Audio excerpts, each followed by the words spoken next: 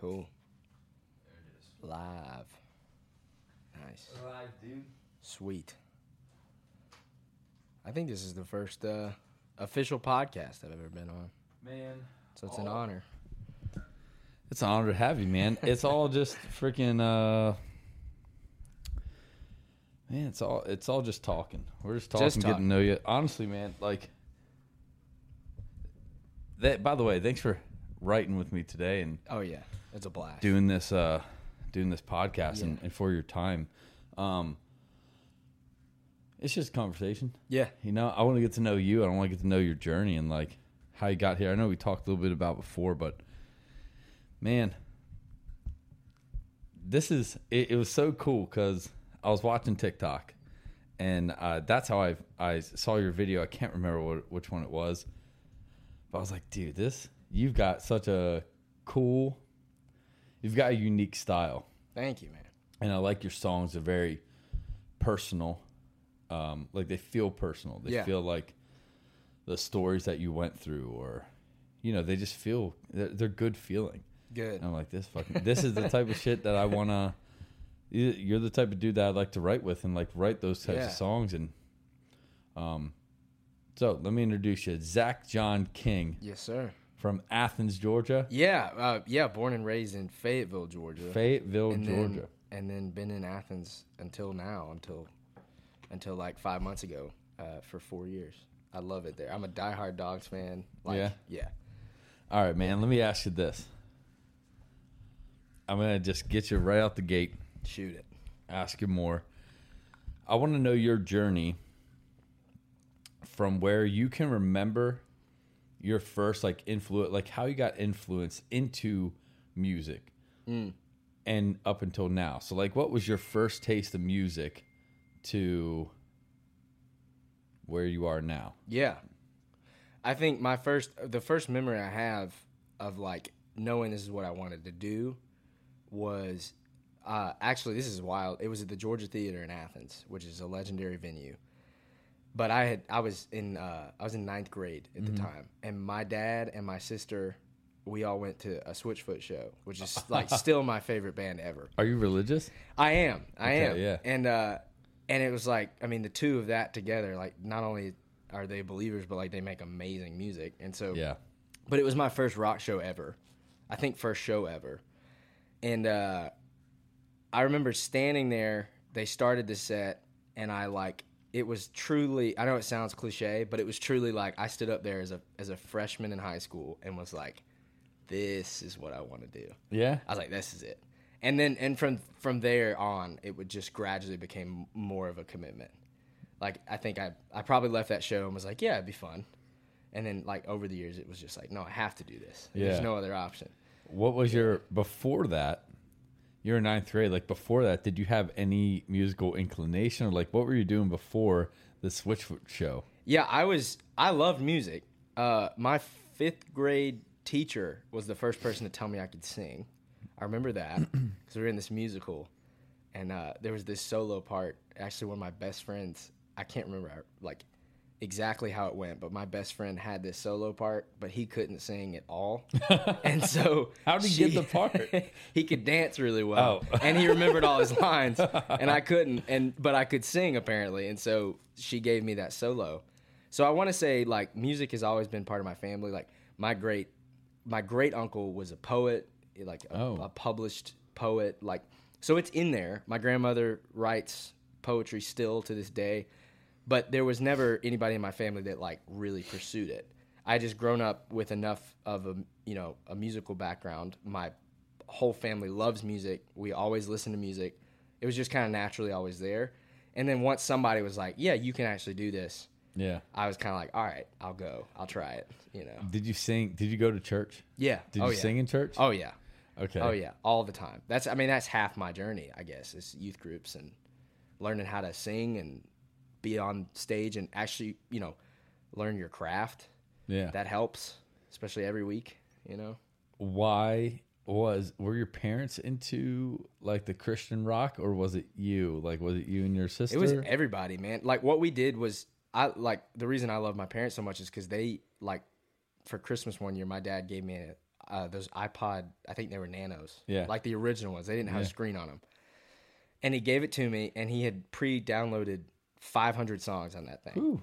And he was like, just listen to these. And it was literally like The Police, George Jones, Matchbox 20 was on there, like Led Zeppelin, Keith Urban, Switchfoot. It was anything you could think of musically. And I listened to all of it and became just like in love with music as a general thing. Like it's not really, I'm not partial to many genres as much as I'm just like in love with, music itself. Music. It's like, and I credit that to my parents because they were like, listen to this. Yeah. It was never one thing, but Man, that's so awesome. yeah. And I'll tell you, having that and having that as your landscape of like what music is, it's probably, I'd have to imagine it really helped open your eyes, like while you're going through learning. Like when did you pick up a guitar first? And when did you learn how to play?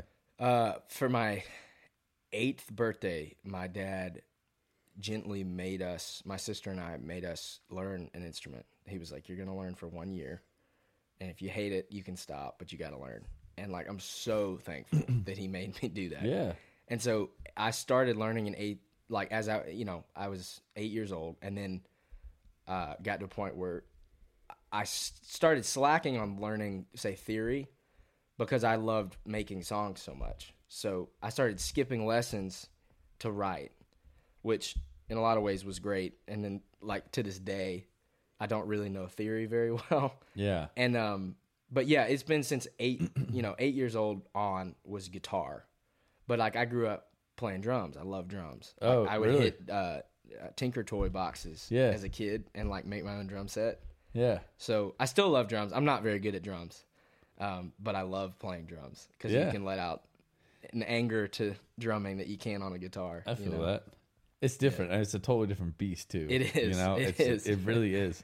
We do a thing in our show where for a song will just switch. My drummer will come out, play acoustic. My lead will come and sing. Yeah. And I'll go back and play the drums. Oh, that's sick. And it's That's so awesome. funny, like just look like watching, because I can do, it's sublime what I got, and I can do like the basic, right? Yeah. And then motherfucker, my drummer goes back there and just like rips it. I'm like, Yeah. all right, man. It's different. It's so good. You can be good at guitar and get away with it. Yes. If you're good at drums, people know you're good versus like really good.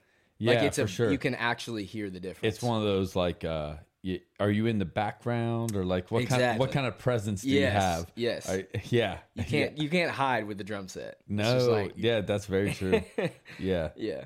Yeah, man. So you had, did your dad play guitar, or did your dad do anything to where he was like, you guys need to learn these instruments? Because it's a good skill to have, and it's a good parenting trait that he was like, hey, you guys should learn this.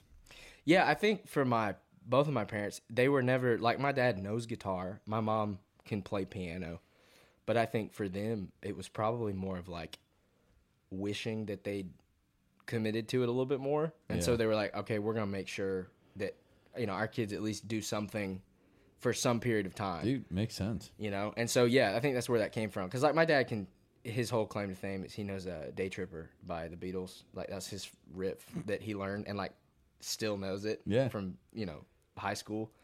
So he can play guitar, but it was never something where like he was playing all the time. It was just more so I think they both were like, we really want to make sure that we teach. It's a cool skill, instrument. man. Yeah. Like any instrument, really. What'd your sister choose? She chose piano, and she still plays it, but it's funny because she's got an amazing voice. Yeah. She could totally do it if she wanted to, but it was just like she never really fell in love with it the same way, at least to the capacity of like wanting to do it for a job, Yeah. Well, I mean, in basic, got sneeze, so it might happen soon. But basic, like we all go through these paths of what we want in life and what we like desire, and sometimes the things that you're good at, you don't necessarily desire, just happens to be the path. And like, there's something to be said about the grind of learning. of Yes. the grind of like pushing through your comfort zone and having that you like chase these little bits of dopamine where like That's a good way of putting it. you know like Yeah. this is just an example. Like if your sister's really good, she'll be example. I don't know if this is how it happened, but like if your sister's really good and she got like some kind of knack for it, eventually the praises are gonna die off. Like the praise, the feeling that you get from being praised is going to be lower and lower. Yeah. So like, and then once you find that new something that you like, then you're like, oh well, this is new and I like this. It's exciting. Like people as humans, we need this. It's biology. Like we need this constant state of like change or like feeling that new succession. Yeah, for sure. It's just natural.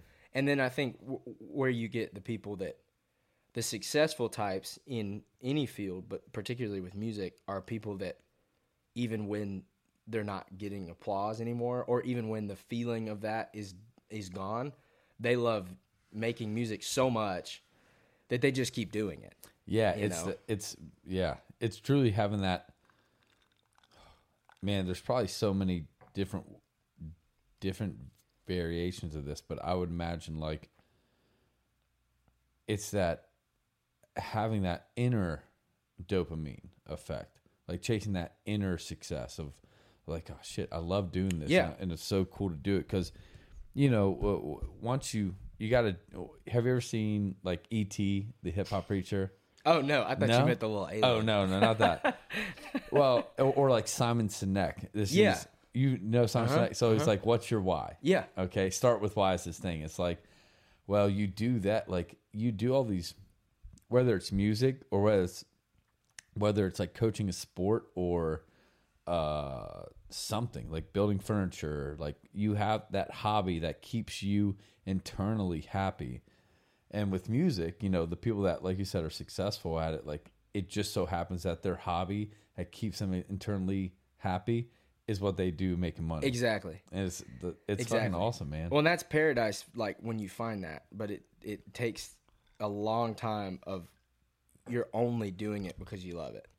The money comes at some point, but like the test really is like in between that time where you're literally just doing it because you love it and you're not, you know, you're not making anything from it. That's when people are either like, I'm out, which is understandable. Like I really for a long time was like, how could you not go chase what you're passionate about or whatever that means? And for the longest time I was kind of looking down on people that say went a corporate route or, and the older I've gotten, the more I realize like that makes perfect sense to do. Like to go get that job and to get that financial security and to go, I mean, a lot of people's dream is to raise a family right off the bat. It's like, you can't really do that with a up and down, you know, career. Like you got to find something stable. And so I've stopped seeing those people as like, oh, well, they just gave up on their dreams. It's like, no, they chase something different. Yeah. You happen to be on a different dream and neither one is right or wrong. If it's what if you're finding your passion somewhere in it. And I think for a lot of people, they find their passion outside of their job, but their job provides them the ability to find those passions. So if it's travel, you know, I get PTO. There we go. You're getting your passion fulfilled by your job that you may not love, but it's doing that for you. Yep. I'm not wired that way. Like I just can't do it. I can't provide for the passion with something I'm not passionate about, but a lot of people can. No, and that I makes respect sense. it. Yeah, you know? It's like you said, that time of what you're talking about, the time in between, is like that's work for them. Yes, and then the time where they get to celebrate or do their passion is that paid time off or whatever it is. It is. Man, it's a crazy life, dude. Yeah. And all right, so let's get back to you again. Yeah. So you do this, you learn guitar, and you kind of stick with it. You kind of don't. But so it sounds like you've been writing even before your first concert. Yeah, if you want to call it writing. I mean, I was writing things down and singing them. I don't know what they sounded like. It's writing, dude. Yeah, it's writing. That's why.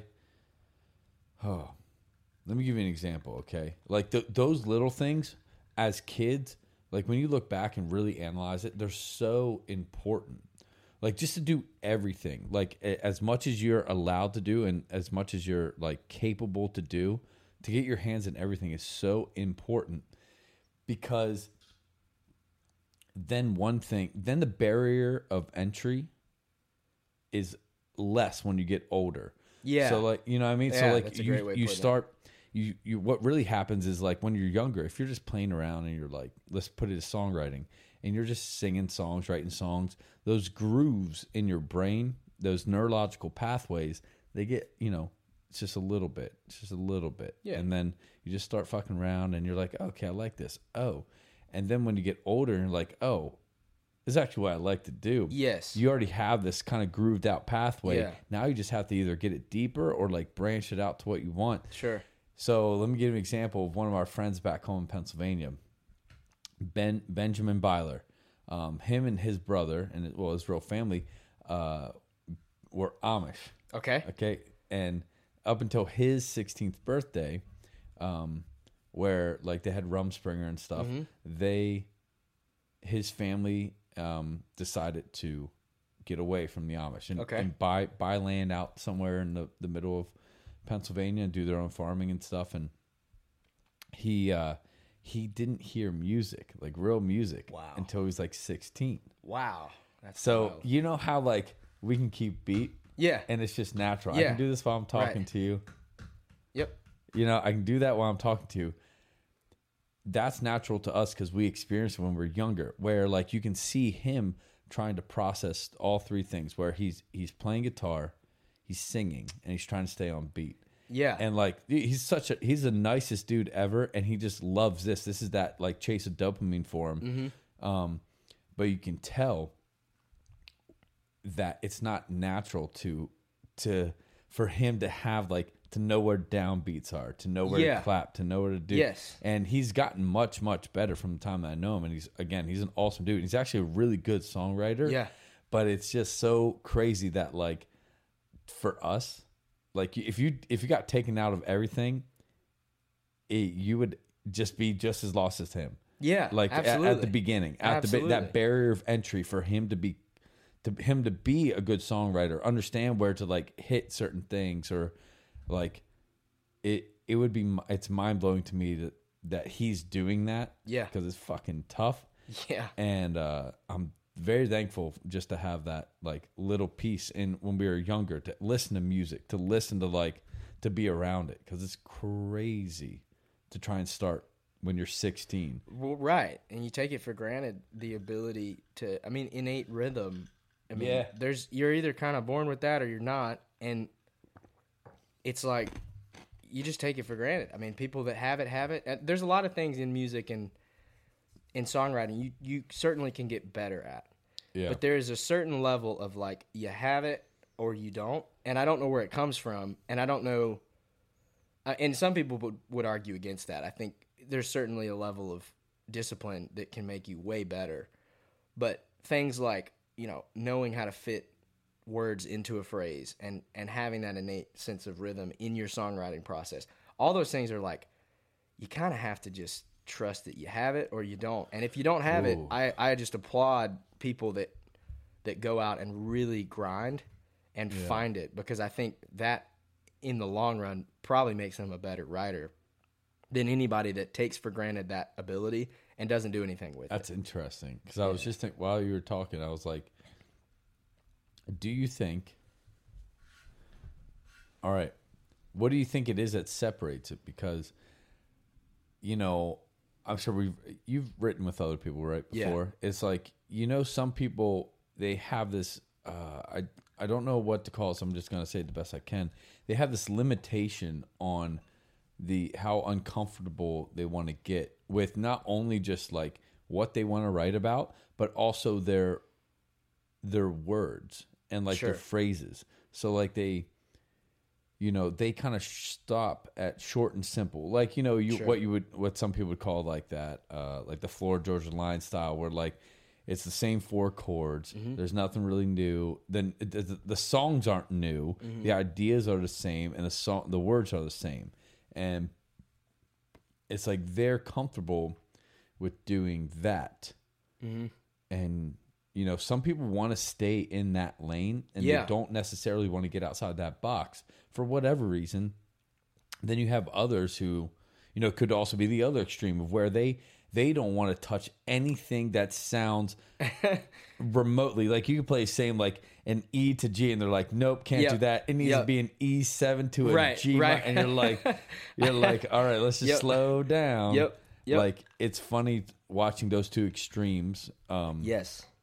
And then trying to find out what when it all comes down to it, I think majority, like when your ear is like, okay, yeah, this song is pretty good. If you would listen to it and be like, yeah, I could jam to this, I think that's a good sight for you. But some people, I don't know, some people like that very simple take on a song. Absolutely. There's a beauty to both sides. And I think that's something that you have to realize, like, simplicity innately is awesome.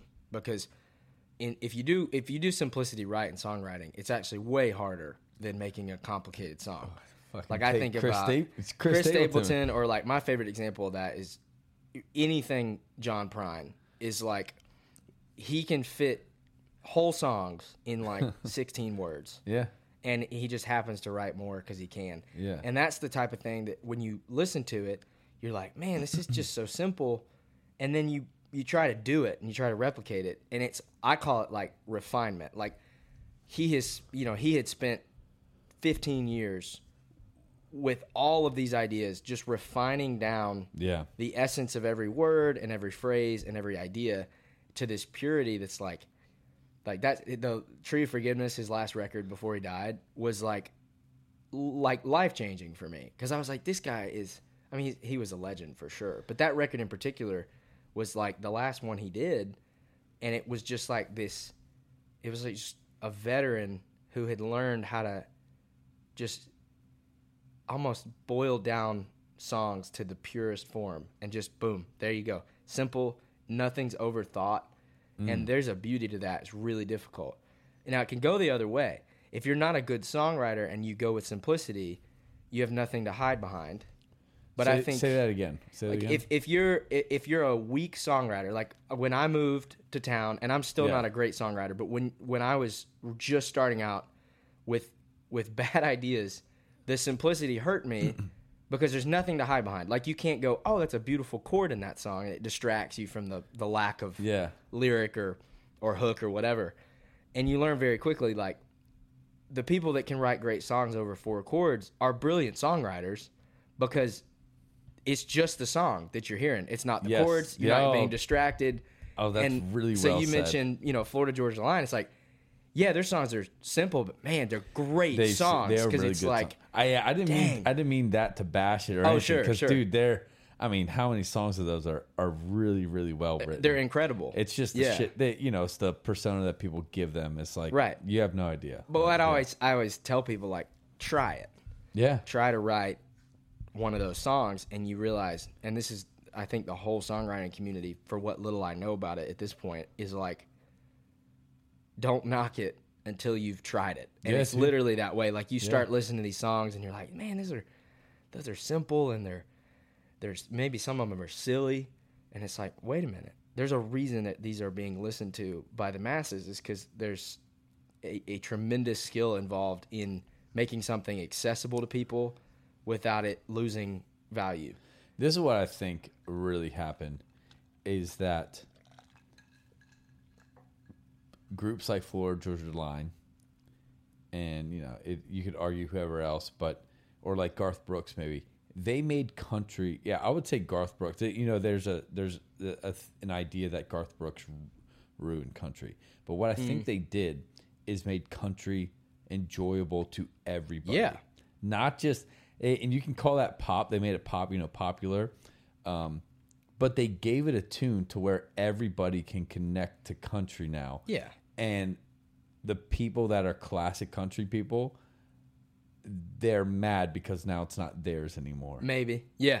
I think Garth Brooks is a perfect example of somebody that embraces accessibility. Like, even as a brand, I mean, Garth Brooks, the best-selling, I think he's top 3 best-selling solo artists of all time. Ooh. I think he's underneath, I could be getting this wrong, I think he's underneath the Beatles and Michael Jackson. Or he might have passed Michael Jackson. There's no way you think. It's something insane. Really? Yeah. I looked it up the other day because I couldn't believe it. It's something insane. That's got to be old metrics. Cause maybe. And not saying you're wrong or sure. something, but like Ed Sheeran. Yeah. Dude, the man is. Oh, yeah.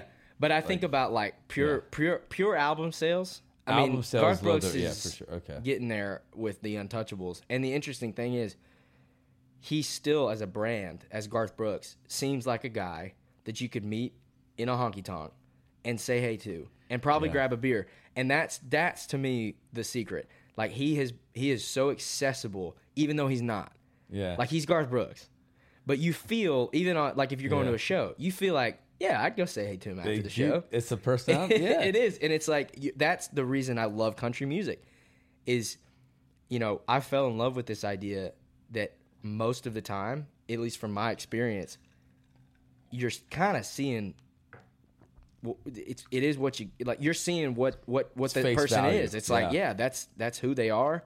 You're kind of seeing it for what it is, and I think there's a beauty to that. And like seeing some of these, you know, master songwriters show up to rounds in flip flops, like just not care. Like I was like, I like that because it's almost like you're tearing that wall down between this artist or brand, this persona, this enigma. You're making it about the song. It's a song thing, and it's like it's a relatability thing. And there's cool ways to do both. Like I still love bands that are like mysterious because they're awesome. But from a country world, that's most of the reason I love country so much is because to me the most successful artists at the moment are people that you just feel like you can connect with. They're not hiding anything, and they're not really putting on anything, for better or for worse. Yeah. I don't know. Dude, did you see Luke Combs recently? Yeah. The refund thing? Dude. Yeah, it's a perfect example. Oh, my God. Yeah. And when he made the speech right before he's saying doing this, I just about teared up with him. I'm like, mother. It's crazy, man.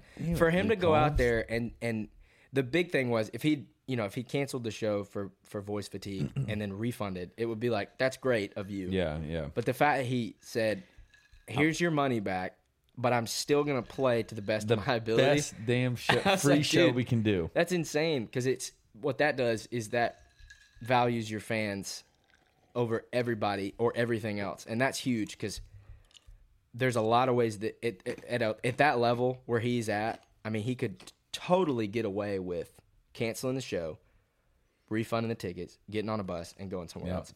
And that's like, yeah, and that's a lot of, to me, that has a lot to say about his character as an artist and as a person.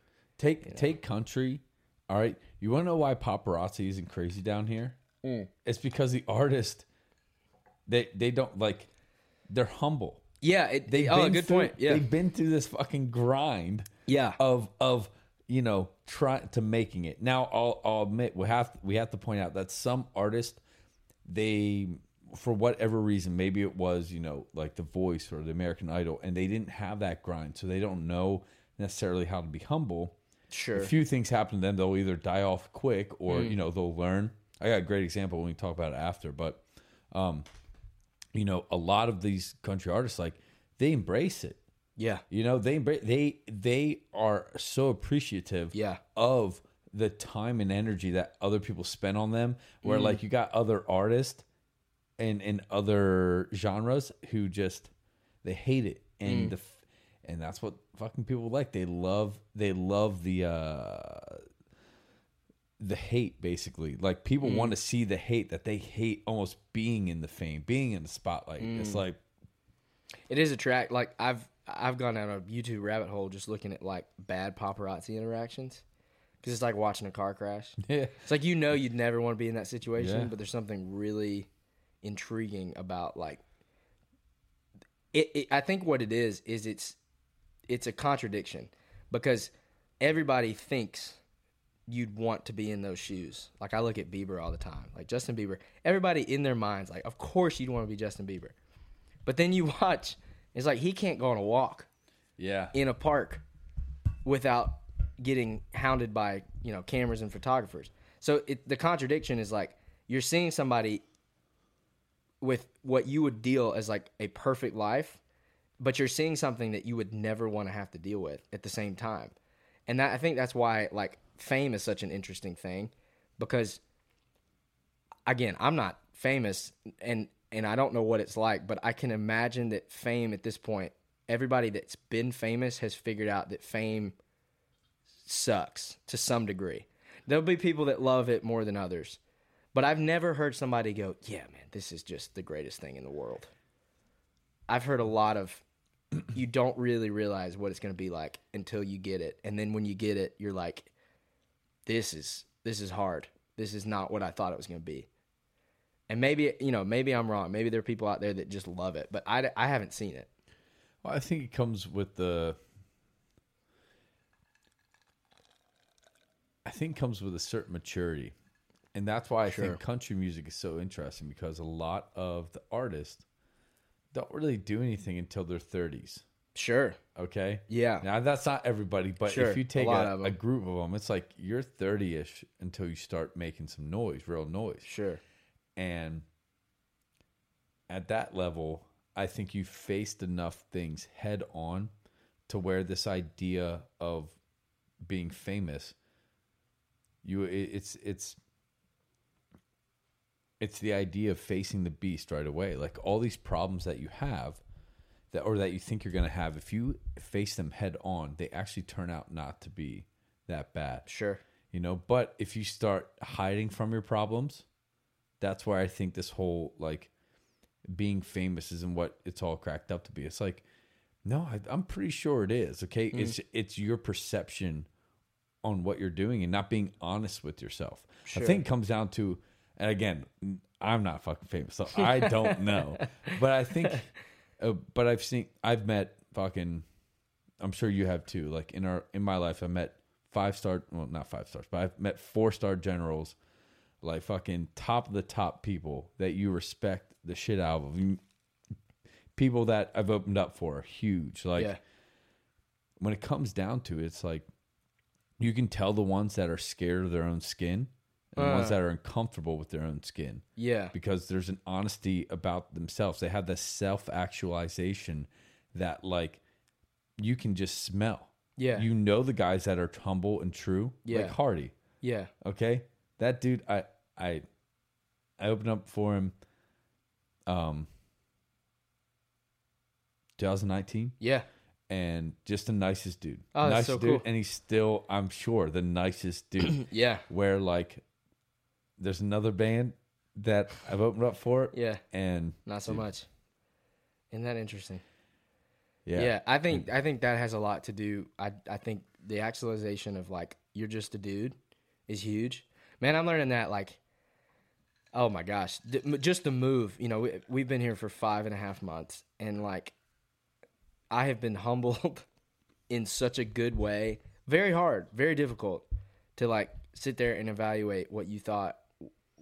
The expectation was, of course, everybody moves here and to some degree has an unrealistic expectation of what town will, be like. And I still don't really know what that'll look like because I'm not quite far enough in there. But I can tell you from the first 5 months that I don't think that you'll come here and go, yeah, I'm as good as I thought I was. I don't think anybody will. Or I don't think you'll ever get here and go, yeah, like this is, I'm great. I don't need to improve. I'm good. I got it down. Like, no, it's like, it is the exact opposite, actually. You get into rooms and you're with people that are, so much better, and you realize like this is such a discipline. And it's not, you're not walking into Nashville with your talent and ability in this bag and like using it the whole time. Cause it'll be gone. It'll be used up by week 2 because you're going to be in rooms where the talent and the ability is so high. Yeah. You'll use every ounce of what you have for just one day. Yeah. And it's like some people are doing it 7 days a week or, 5 days a week. And so I've learned very quickly, like much, much more about discipline than talent. And which is, it sounds so cliche. It sounds like everybody said that. But like truthfully, at least in the songwriting realm, it has so much more to do with discipline. Set talent hard work outworks talent when talent doesn't work hard. It's it's the same thing. It's the same exact thing. And nobody wants to admit it. I moved here, it was like, nah, I'm good. Yeah. Like, I'll go straight into this, or I'll go straight into this, and I'll find success here. It's like, well, it's so stupid. It's such an unrealistic expectation. I came down. I'm trying to say this without leaving too much. When we came down, we were in Pennsylvania. We opened up for a lot of people. Yeah. Had a lot of, not necessarily connections, but acquaintance. Sure. Like we could be like, oh, hey, what's up? Like, oh, yeah, man, I remember you. And so, like, yeah. And this one dude, we had our mind made up about Nashville before we even touched Nashville, about what we were going to do, about how we're going to do it. And it wasn't necessarily from our opinion. It was other people telling us shit. Sure. About like, no, you don't want to do that. That's dumb. Like, do this. And I'm like, okay, this guy's been here. Like, he's done it. Like, he probably knows. Yeah. And then the more I'm down here, the more I'm like, that fucking guy's just sad. Like, he's sad because this is the way that just so happened one or two times it happened for him or something. And like, but man, like, I didn't, just recently, like maybe a week or so ago, I was like, I need to stop trying to fight Nashville and just embrace it. I've heard that. Like, just kind of go with it. Understand what it is. Like, yes. And so, I moved down with the band. They live down a little further south, but before we moved down, we're like, no, we want to do like original stuff, like original this, and like no Broadway gigs, whatever. Yeah. And then I'm like, shit, man, it's like, that's just not necessarily how it can work. Like, you can make it that way, but I think it's easier to just catch some flies with honey, right? Like, and understand it. Like, my big thing after that was like, all right, let me do Broadway gigs and let me do band Broadway gigs, or like, let me do the grind a little bit. And if I'm like, this is not the path I want, or I don't see any success after this or doing this, I'm like, okay, but at least I gave it a shot. Sure. And that's what we're here to fucking do. Oh yeah. Knock down all the doors we can and try it out. Right. Yeah. The whole idea of just reservation is out the window when you move here, in terms of like self-reservation about any real decision towards music. Like, if you're having reservation about, even something as simple as like, should I go out tonight and try to meet people? It's like, yes, you should. Should I write today or should I not? You should write. It's like, it's gone. The whole idea of like, should I is like, if you moved here to really do it, you gotta do it. And the worst thing that's gonna happen is you're gonna fail at that one thing. You're gonna step back and say, all right, I failed at that. I gotta go somewhere else. That's how you grow. That's how you move forward with that. Like, it's essential. You have to fail. and failure's terrifying, so it's like easier said than done. Yeah. But I totally understand that, and I like that idea. It's like, you got to try it, you got to get here, and you just got to do it. Yeah. You can't talk about it much either, because there's thousands and thousands of people in the exact same spot, doing the exact same thing, that want the same things. And it's like, talking about it, I learned real quick, is like an echo chamber of the same people. Oh, I want to do this and this and this. I was like, that's great, but I've learned that the people that are actually doing it aren't talking about it much. They're just there.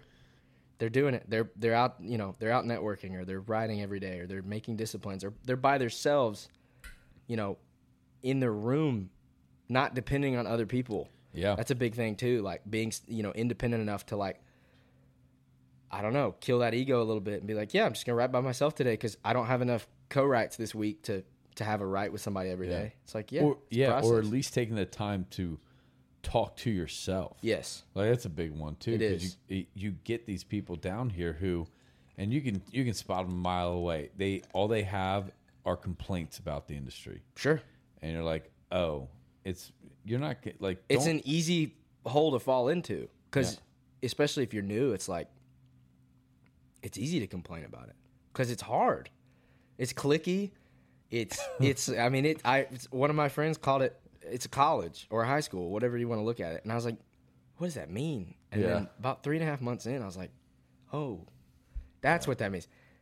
This is a group over here, and they're all so tight, and they're super nice. Like I've yet to meet somebody here that's like straight up mean, but it's interesting because you have to understand that if I've been friends with a group of people for 4 years, and there's this kid coming into town that wants to write, it's like you might say yes once, but you're not going to get invited to the hangout afterwards immediately. That's just an unrealistic. Nobody would do that. Yeah. You got to earn that, and you got to suck that up, and you got to say, I'm not going to be invited to everything immediately. I'm not going to be a part of these groups immediately. I may never be a part of them.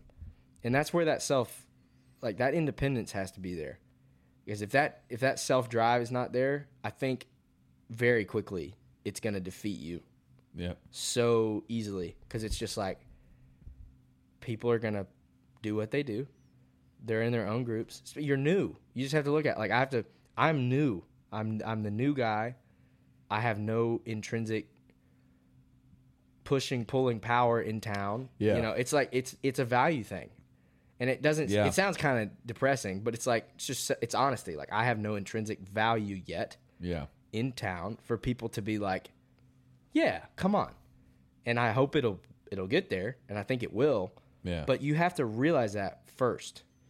You know, you can't sit there and go, no, this stuff is amazing. Why aren't you letting me in these rooms? Or yeah, it's like, no, that's not how that works. It's funny, man, because we were just talking. Me and this other guy were talking about, you know, sometimes you don't necessarily find the mean people because there is one dude that was just a dickhead.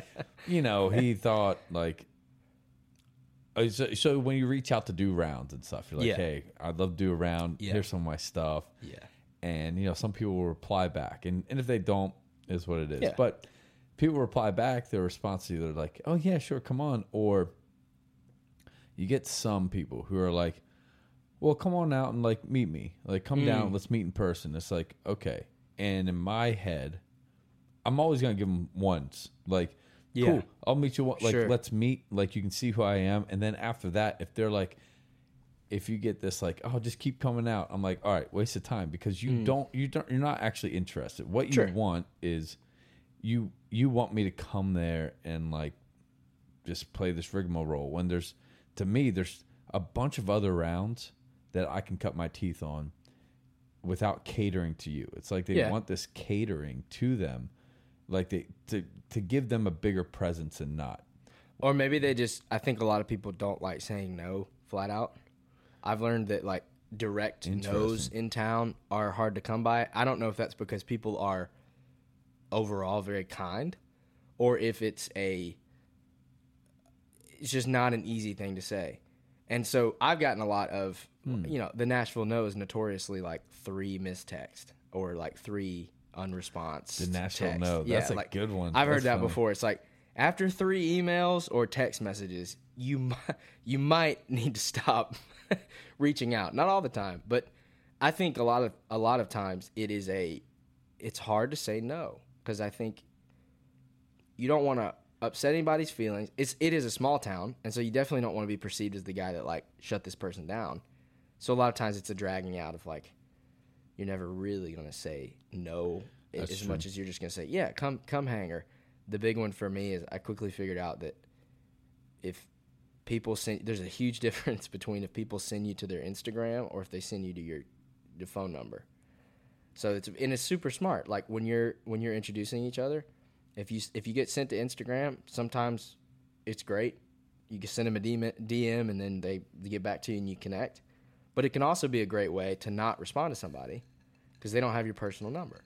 So just learning all those little business things and like strategy-wise, I now understand why somebody would do that, especially if you're out every single night and you've got 10 people coming up to you wanting rights.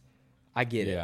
But there's just an interesting I think my perspective shifted from looking at it and going, dang, all these people are just being dishonest, to where it's gone from that to now I'm like, no, I know why they do that. I know why they have to do that. Or I know why it's easier for you to, send somebody your email and not respond to them versus just flat out saying no in public. Like, that's pretty harsh.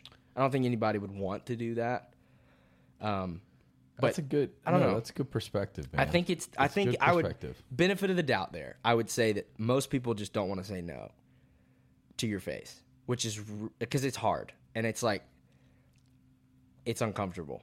And again, maybe I got rose-colored glasses on that. I don't know. No, I think honestly, I think that's the best way to look at it because I don't think I'm necessarily taking it personal. Mm-hmm. I just think it's one of those things where it's like I think sometimes maybe I don't know. You're probably right, and that it's just a way. I mean, let's be honest. There are so many people in here trying to get on rounds. Yeah. So like hundreds and hundreds. For somebody to say, why don't you just keep coming out? Yeah. I know it's like a face value thing. Like, oh, I see you again. Yep. Okay. I got one coming up. And I also got a piece of advice from a very high up at a publishing house, and she goes, I would pick a persistent person to sign over the more talented writer if I saw that individual emailed me every month with songs. She was like, if I gave 2 emails, I gave one to the better writer, and I didn't hear from him until 4 months after, or if I gave the email to the not so great writer, but that guy was sending me songs every single month and following up and showing face and coming out to things and making that active effort. She was like, I would sign him, and that was like, oh wow. Because you think about how busy and how little time most of these higher up people in the business, have. Yeah. Or lack of time they have. It's like they want to see somebody come up to them. And in a lot of ways, I think I can trick myself into thinking like, oh, I don't want to bug them. Or I don't want to bother them. It's like, well, no. That's not how it works for me. It's like, if you really want something, you're going to try for it. And I think they see the same thing. Okay, does this guy really want this? He's going to send me one email, and if I don't respond, he's out. Or is he, like, almost annoying me? And you don't want to be annoying. There's a fine line. But for me, that persistence is like, I've had to realize that sometimes it's even more beneficial to have 4 freaking coffees with somebody and not talk anything about music. Yeah. And then the 5th time you get coffee, you're like, hey, let's write. It's like, well, there you go. So now you've got a relationship they want to write versus coming in and going, first thing, hey, let's write a song. A lot of times that doesn't work. I did it. It was a big mistake because you rub people the wrong way. Because songwriting is such a relational thing. A good session should be vulnerable and it should be intimate. And it's like, you can't, I don't know. I think it would be dangerous for you to just like go straight for it. Yeah, with it without developing relationship first. I think that's why most people make friends before business partners here. No, that definitely makes sense. Yeah, it's a great perspective, man. Yeah, haven't heard that. There's so much of the industry. So like, we've been in Pennsylvania. We had a really good run, good momentum up there, and you can only grow necessarily so much organically. I'll say. Yeah. At the point we were at, we needed some other connection. Yeah. And so I know I have a lot of views and a lot of ways about me that come from me having to do like it all up there. Yeah. To make our own scene and shit.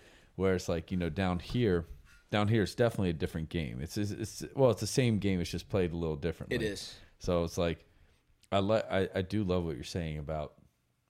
It's definitely, what would you say, make friends before business partners? It's, or something? Yeah. If I had to tell somebody, and again, I don't know anything yet, but if I had to tell somebody one piece of advice before moving, I would say move here and make friends. Yeah. For the first 6-7 months, just make friends. Literally, don't worry about who they are. Don't worry about their connections. Don't worry if they're this or that. That's make true. friends, because I quickly realized you can get a right with somebody, fairly easily. And people are so kind in town. Even big guys in the writing world will give you a shot. But you start running that down and you go, okay, what do let's say, what do you want from this? It's like, you want a career. Okay, what constitutes a career? It constitutes follow-up. So if you want to play shows for a living, that constitutes somebody calling you up to ask, will you come on the road with me? That is not going to happen from you sitting in a room with somebody for 4 hours that you don't know and leaving. It will happen if you are friends, because people call on friends for these things. It's very rare that you call on somebody from a pure business standpoint.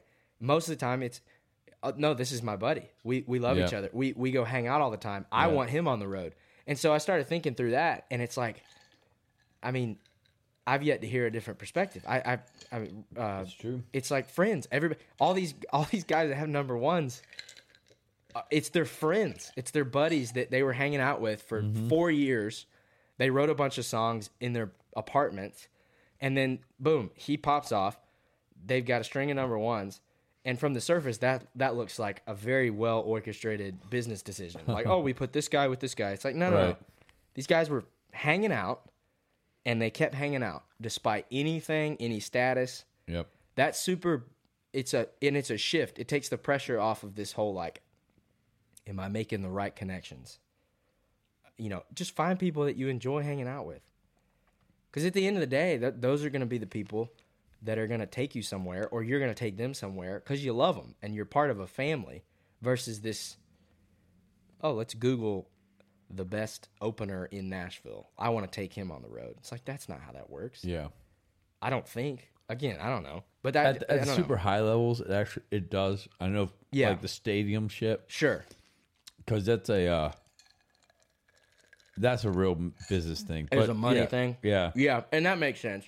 But I think for lower level stuff, just to get started, it's like you're calling your friends. Yeah, no, for sure. If you want to write on an off day, you're not calling the dude that you met at Live Oak one time and you had one good write. You're calling your boys that you go eat with or you go fish with or whatever it is. Those are people you're calling up. Yeah, I feel that. And it takes humility too. It takes self-control, like intentionally not talking about music sometimes is big, especially for people that have been in the industry. Yeah. Not talking their ear off about music because they hear it every day. Yeah, exactly right. No, that's so true, man. That's very, very true. I don't know. No, you do know. I mean, I'm spitting it out. I'm a verbal processor, so it's like I say all these things and probably lose myself in conversation and come back. But yeah, I think that's what I've found to be true. It's like, don't worry so much about how many people you know. Worry about making friends. Yeah. People that, if you took music away, people that you'd go, I just really want to hang out, or I want to go watch a football game with them, or I want to have dinner, or I want to go out to the lake, or whatever. Absolutely, man. I think that's huge. No, that definitely makes sense. Yeah. Yeah. I love it. What? All right. I know we got off, but yeah, we did. So you went to Switchfoot, and then what happened after that? Because I know you got what happened between you and your band Cloudland. Yeah. So we Switchfoot, 9th grade, high school, love sports, still love sports. What'd you play? Baseball, and then I ran. You ran track and field and cross country. What were your events? 800 and regrettably the mile usually. Why regrettably? Because I hated it. What were your best times? Best mile time was 5:08. Damn, dog. I never broke 5. And then I don't remember my 800 times. I liked the 800 more. I wasn't as good at the 800 as the mile. I just hated the mile. I feel that. Yeah. But yeah, I did sports through high school. Still loved them and loved them in high school, but gradually as I got through, like, I think by sophomore year, I was kind of feeling like I like music and art, the art side more. So I actually ended up, like, by my junior year, I was cutting baseball practice short to go to the theater class, basically. Oh, so theater. like Okay. yeah, so like we had baseball practice at, say, an hour after school, and then I met my wife in a musical, which is wild. No way. Yeah, West Side Story. No way. Yeah. And so we had practice, and so I just gradually, like, by the end of that, the high school thing, I was so engrossed in singing and song and whatever. I was just like, this is what I want to do. So it died out. I went to college, and we formed a band while we were all in separate states. Where'd you go to college? I went to Southeastern University in Lakeland, Florida. And so I did 2 years in person, and then we got to where for some crazy reason, we stayed a band. Yeah. In different states for 2 years.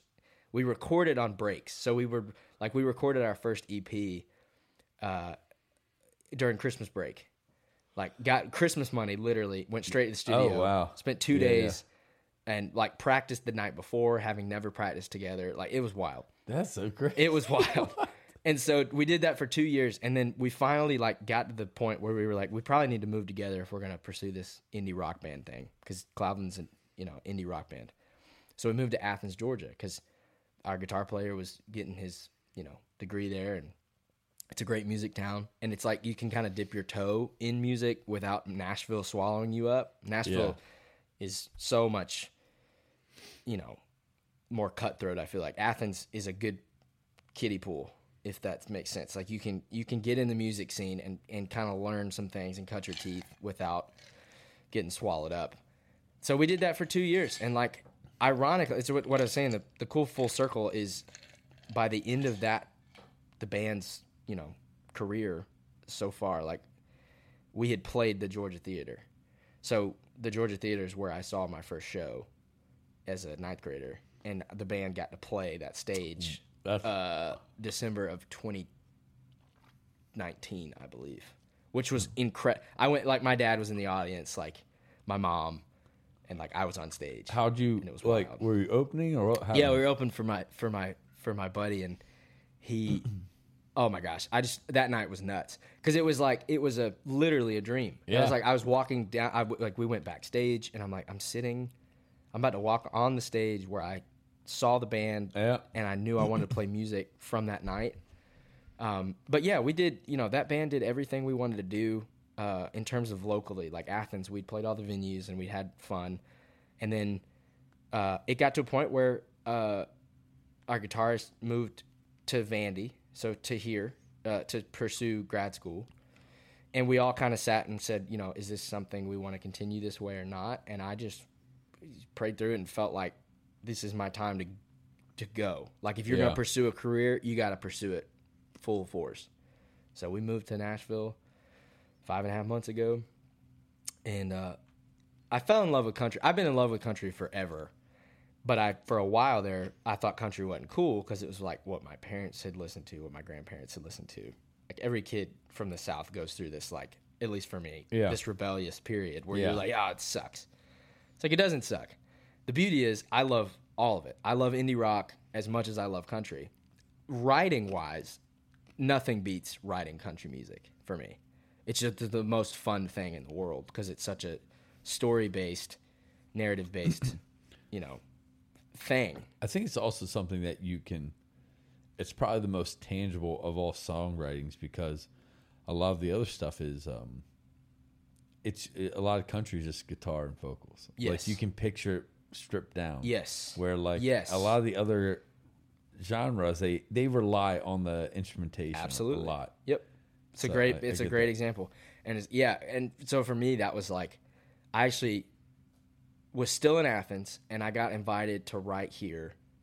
I think that this was last year by 3 dudes one guy that had no business inviting me to the right. Like, he was just that nice, meaning like I just didn't deserve to be in the room. Yeah. And I got in there with him and then another guy. I mean, they're miles ahead of me, and I sat there and I think I wrote 2 words that right, but I sat there and watched it. Yeah. And I watched the process, and I was like, it was like a drug. I literally I was hooked on it. Like, after the write, I felt I couldn't explain the feeling. I was like, I love to do. I want to do that more. And so fast forward, and it was specifically country. And that's when I started going, okay. And so I listened back to all of these records that I'd neglected, from like my grandparents had a bunch of Marty Robbins records. Oh, it's like, yeah. I listen to all these things and I'm like, this is amazing stuff. So I fell in love with country again. Yeah. All the while, I'm from South Georgia, like definitely had to balance the line between like, I love indie rock, but like I would go hunt and fish on weekends. And it's like, you can't have those very mutually exclusive. Pardon me. I think both of those are pretty mutually exclusive. Sorry. They're not mutually exclusive. I think individually they're great, but they don't go together very well. That's what I'm trying to say. The indie scene is like, no, that's what you are. You're not going to post Instagram about catching a fish. It's like, that's not cool. So the country thing felt natural to me because like that's what I love to do. And I think country music can be so many things. It's fun now because it's like, yeah, I love indie rock as much as I love country music. I do it both. I don't know. That's like where I've come to. So that's like the short story or long story of getting to that point. It was just falling in love with country music again, and then really falling in love with the process of writing it. I like what you said about country music. Like, what I really think happened is, with Garth and kind of that progression to where a lot of people will point out like Fuller Georgia Line. What happened is I think it made country, like I said, more palatable for everybody, but also it made country this catch-all group where like if you don't know what you are, well, guess what, you're country. And the reason being is that like the fans of country weren't necessarily political in their tastings. It was like, if that's a good song, you're going to know about it. Yep. Where it's like, if you're an indie group or if you're somebody else, you can have good songs, but it was almost like I was briefly in the indie group, like not me personally, but like seeing behind and understanding. It's like, depending on where you were at or whatever, it was like it was like a competition to see almost how like avant-garde you could be. Absolutely, dude. I'm so glad you said that because it absolutely was. Like, and I love everybody in Athens in that scene. I love them to death. Some of the best people in the world. But the part I got so fed up with was this. It was this constant effort to be different, like any way you could, just to be different. Yep. Not because you actually were. Like, that was a big thing for me. Are you really, are you this? Is this who you are? Or is it just because it looks cooler to do this because nobody else is doing it? And then the irony of that is you all actually end up being the same because everybody's trying to be different. So there's this crowd of people that are all this way and they're all the same, but they all think they're being a little bit different. And I get it. Like, I get it, but I got tired of it because it didn't feel like you could just be you couldn't express certain opinions. That was a big thing. Or you couldn't dress a certain way because it would be like, why are you wearing that? And it's just funny to me because it's like, I still have some of that in me for sure. Like, I'm not a redneck. Yeah. I'm not going to act like a redneck. Yeah. But I get it.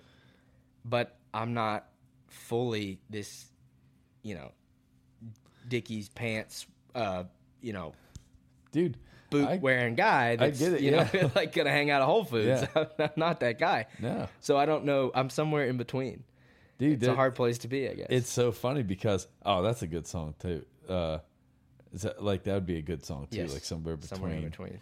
Sure. Fucking, do you have your phone on you? Yeah. Text me that right now because I love that idea. If that's a song. Somewhere in between. Just text me that, somewhere in between. I will. I'll do that right now. Because, dude, it's so funny. Like, when here's the thing. Like, when you start out in music, I would never. There's two ideas that come to mind and two thoughts. Like, what's the first thing anybody tells you? Oh, you got to be, like, to make it in the music business. They're like, oh, you got to be different. Sure. Yeah. And at first, if you're just getting into the scene, that is, I don't think that's anything you should focus on. Because then you take away, actually, you try and focus on who you are so much that you don't even realize who you are. You don't even know why you're trying, like what you're doing to figure out who you are. Because guess what? Like if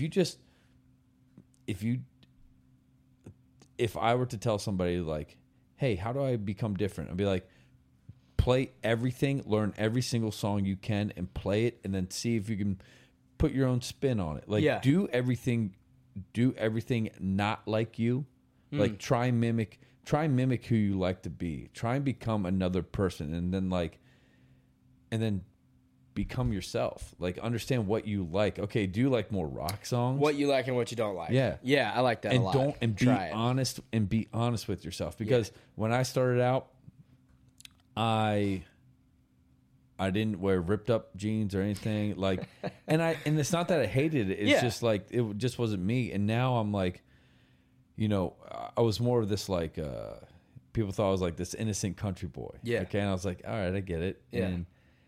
And then when I got my drummer and like we started playing shit that like I like to rock and roll, like performing. So when we would perform, I would mimic. I would be like, oh, I like what Luke Bryan's doing. Sure. Oh shit, I like what Luke Combs did. Yeah. And then like that became, I was like, oh, this is the type of show.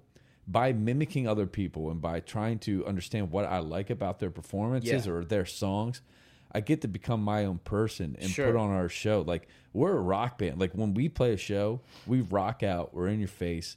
It's still, you know, country songs and stuff, but like that it was the best decision that I was like, all right, I'm just going to not super be worried about being different, but you know, and that takes humility, because then what you're saying is like, let me figure this out first.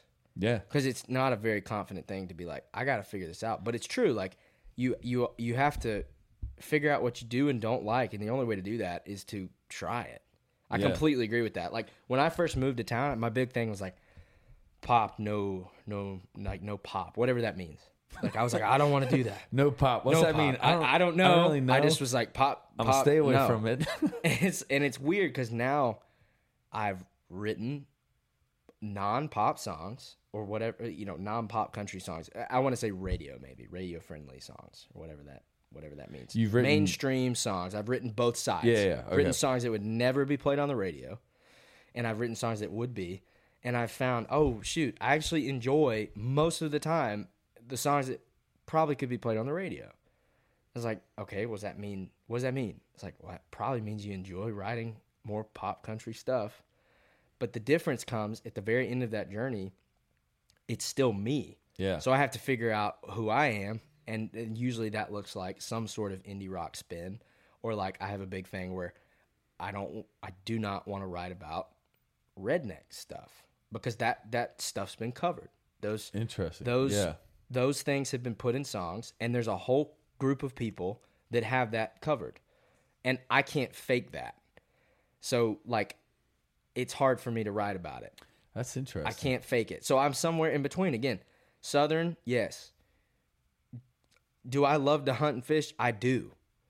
But that's about where the buck stops for me. It's it's this developing, and this is not for everybody, and it is for some people, you know. It's diving into this persona of who you want to be. Yeah. And like thinking, it's just another click, you know? It's just another click that people want to get into. You just have to find somewhere else. Yeah. I see people do it all the time. I see we all do. Like just to get a friend.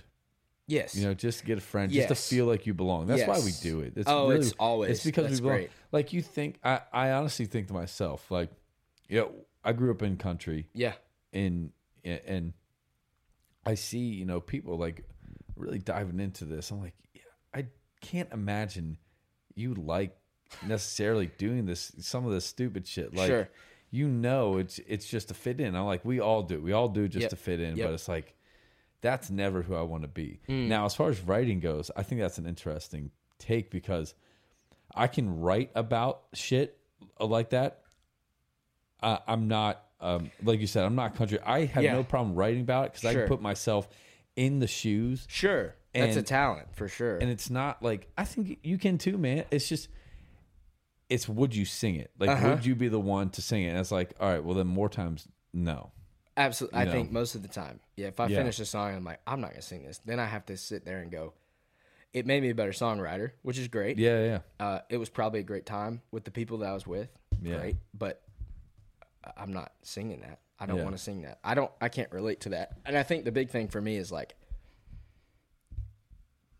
even in narrative stories, like even in quote unquote fictional stories and songs. So if there's a heartbreak that you didn't have, that didn't. Well, it's interesting though, because the heartbreak thing, the reason that always works, even though it could be a fictional story, is because everybody's had a heartbreak. It's just moving the furniture around it to make it different. Yeah. So it doesn't have to be that you broke. You got your heart broken on a dirt road, but you got your heart broken, so you know what it feels like. Yeah. You're just moving it around, and I love that because it's not only is it not just mine, but I can share that with people because somebody might actually have that experience. But it's also more fun for me because you're performing something. Yeah. You're telling a story. And that's, so to go back to what I was saying about that, it's like, for me, that's where I want to fall. Everything I want to write and put out, it doesn't have to be completely true, as in I actually did every single one of these things, but it has to be true enough that I experienced each core of the song, but it may have not looked the same way.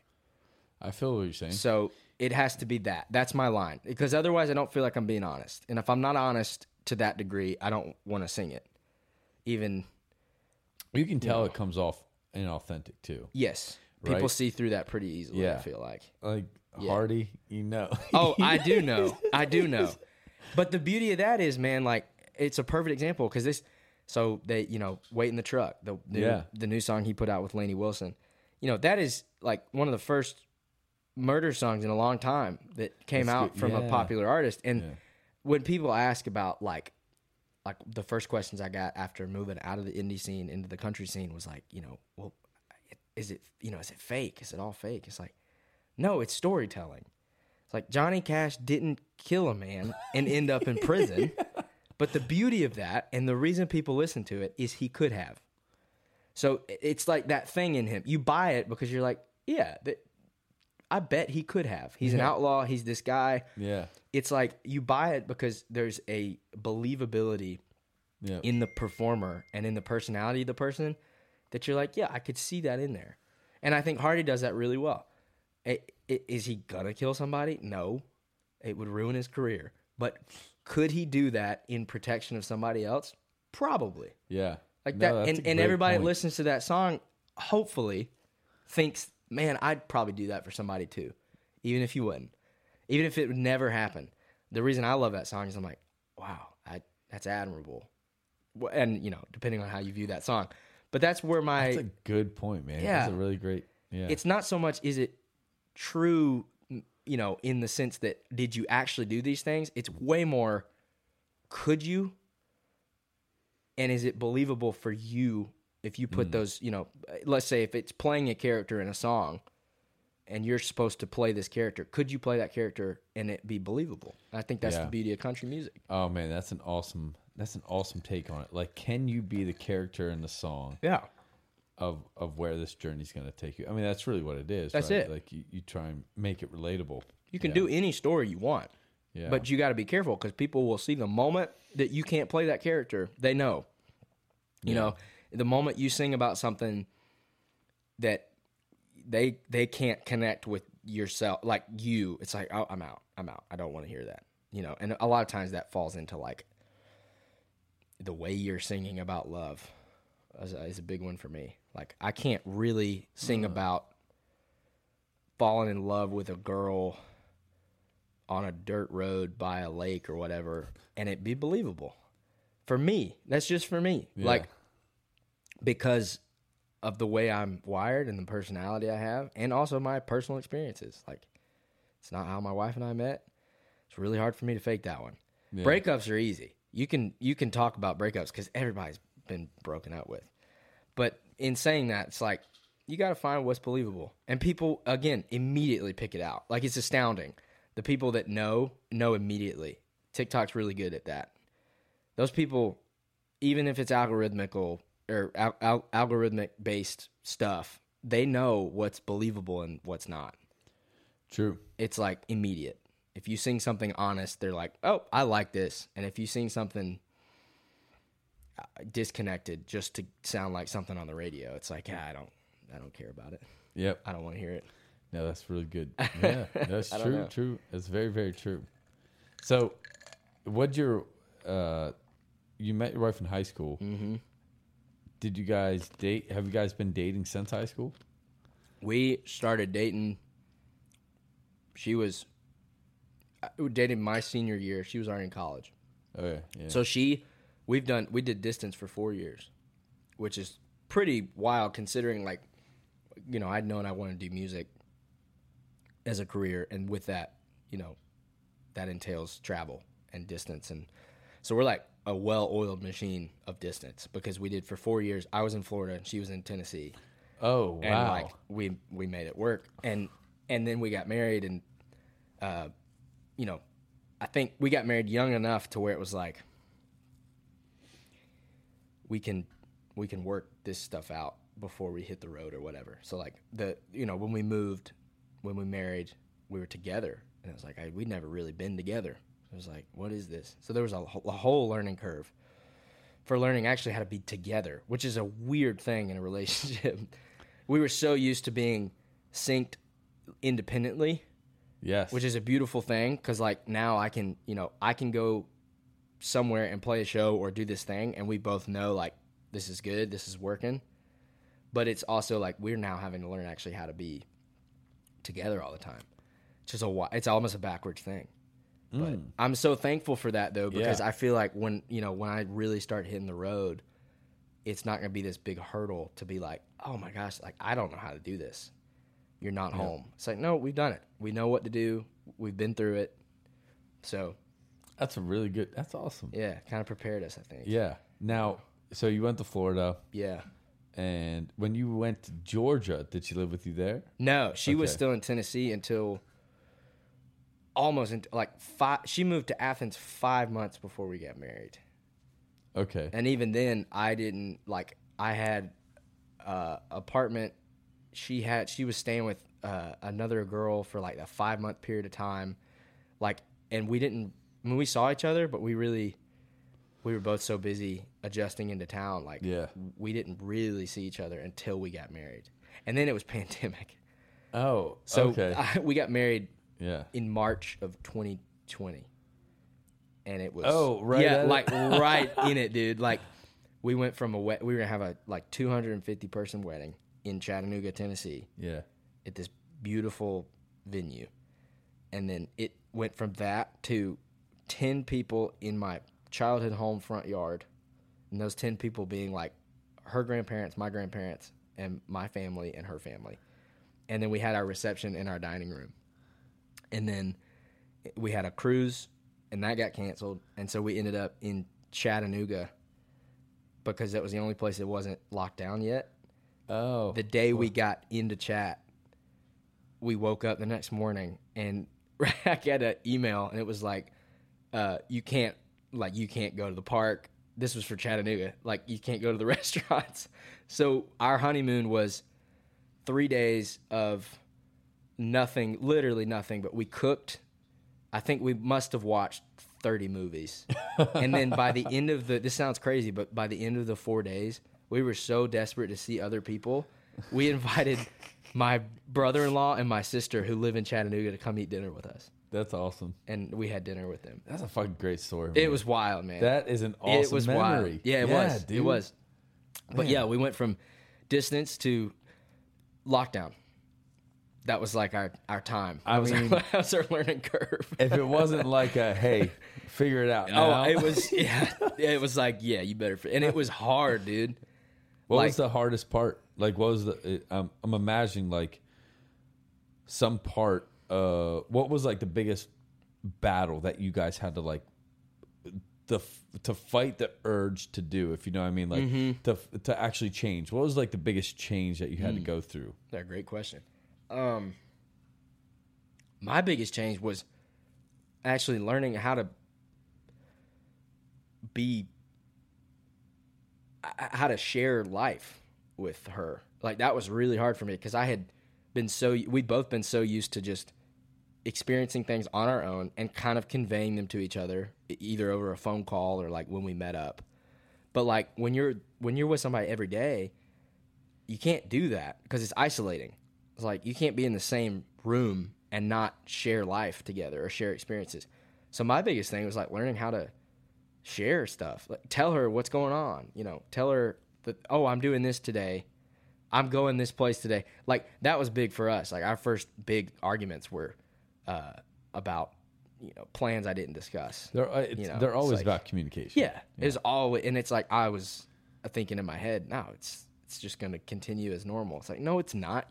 There's someone in your home sharing your life with you, and it matters. Yeah. It's like it really matters. So, that's a big thing for me to realize. Like you got to share it, and we're getting better. We're still not great at that. Like I'm still not great at that. Let me ask you this: does it feel? And maybe this is just me. So, and it's not bad or anything, but like, does it feel almost like a vacation that just kind of doesn't stop? I'm saying this in a way like, it almost feels like unreal because you had this idea of what life was before you guys got together. Yeah. And then this is your life now. But you're still, this is life. This is what you're going to do, but you're almost still accustomed to like your life before that. You're like, oh, this is life now. I don't know how to explain it. Yeah, no, I think I'm tracking. Like, the short answer is yes, most of the time. Like, most of the time, especially when we moved to Nashville, because we both independently wanted to be in Nashville for, like, years. Really? Like, but without talking to each other. Yeah. It was pretty wild. Like, that was just on our hearts independently for years. And then it just worked. And the cool thing there was, like, the moments that feel most like a vacation are moments where like we're on the couch with our dog and like sometimes we'll just be like we're in Nashville and we got a little house, like a little apartment, a dog, a little family, like, so that part, yes, it's crazy and I take it for granted really quickly, as I think everybody does, but like it's crazy. You get in the grind, you forget that it's like the grind that you used to do independently is still happening, but you forget that you have so much to be grateful for. Yes, man. And you got to focus on it. Like I'm learning now, first I moved to town and it was like full force every single night out somewhere. And usually she wouldn't go because either she had work or she's just not. I don't blame her. It's like you don't want to go walking around shaking hands at bars. 2 a.m. It's ridiculous. And now I'm learning like to sustain this thing, you got to be balanced. And it's like it's got to be 1 week you go out, and then the other week you're home and you're doing dinner, and it's hard. And the thing is, like, your brain wants to tell you like, oh, you're missing out on the dream. It's like, hang on, the dream is all of this. It's not music or the marriage. It's like it's together. And if you don't learn how to balance it now, like, it's not gonna get easier when you're on the road. Yeah, so it's gonna get harder. And so it's like taking that moment to prioritize. Like, all right, what's the priority? Priority is her, the family, because at the end of the day, that's it's way bigger. It's like music could go south, and you'd still have her. Absolutely. So the fact that that has to be you have to take care of that. You do, and it's hard, dude. I think that's why so many people, like, you hear the age-old story of like, oh, all you care about is work. It's like, I think that happens because you start out with this expectation in your head of like, I'm doing this for us. I'm working for us. I'm grinding for us, which I think is true. But I think it manipulates itself into like, you almost use that as a excuse not to spend time prioritizing the person that you're with, because you sit there and go, oh, I can't come home tonight to have dinner because I'm working. But I'm working for us. This is all for... It's like, well, you're missing life with that person, however long that takes. It's the best excuse to not have to... For guys, and you see it in a lot of more like... Oh, I talked about this so many times. Like, I don't know where the transition is, and this is going to be a tangent. I don't Yeah. know where the transition was, but somewhere to where I don't. This is not like political or anything. Yeah. But like somewhere to where women started becoming had the ability to become independent, like have their own jobs, have a 2-paycheck household. Mm-hmm. It started to make men have to communicate better. Yeah. Because now all of a sudden, you know, back in the 50s or whenever earlier, like the women really depended on the man. And not that there couldn't have been a great relationship in there. There's tons. Sure. All right. And a lot of women still like to be that stay-at-home mom. But now you have these roles that could be filled by anybody in the house. Like either the mom or the dad could be the breadwinner and the other one could stay home, or they both can do it, or whatever. But I think what it really did was threaten this man way of life, of where like I'm going to communicate. I love you because I'm putting food on the table and shit. Right, and that's not actually that's a cop out. Yeah, exactly. And we got our bluff called. And now it's uncomfortable. Like people talk about, divorces are skyrocketing. Well, yeah, it's because there's this transition of people of both parties understanding what was and how it was, and what is and how it transitioned. Like understanding that women, that both men and women have to have these communication, that they went through this communication issue. Basically, what it was like. Men not being able to describe their feelings because they thought it was demasculating or something. Yeah, emasculating. Yeah. And women finally being kind of, independent to where they don't. What I'm trying to say? I guess in the end, I'm trying to say that it's tough for a lot of guys right now because they grew up with the dad not having to be emotional necessarily. Sure. Yeah, the excuse is gone now. Yeah. Of like, I love you. I'm not home because I'm putting food on the table. Yes. Although that's true, it was used, I think, and I'm only saying that because like I think I've definitely used that before.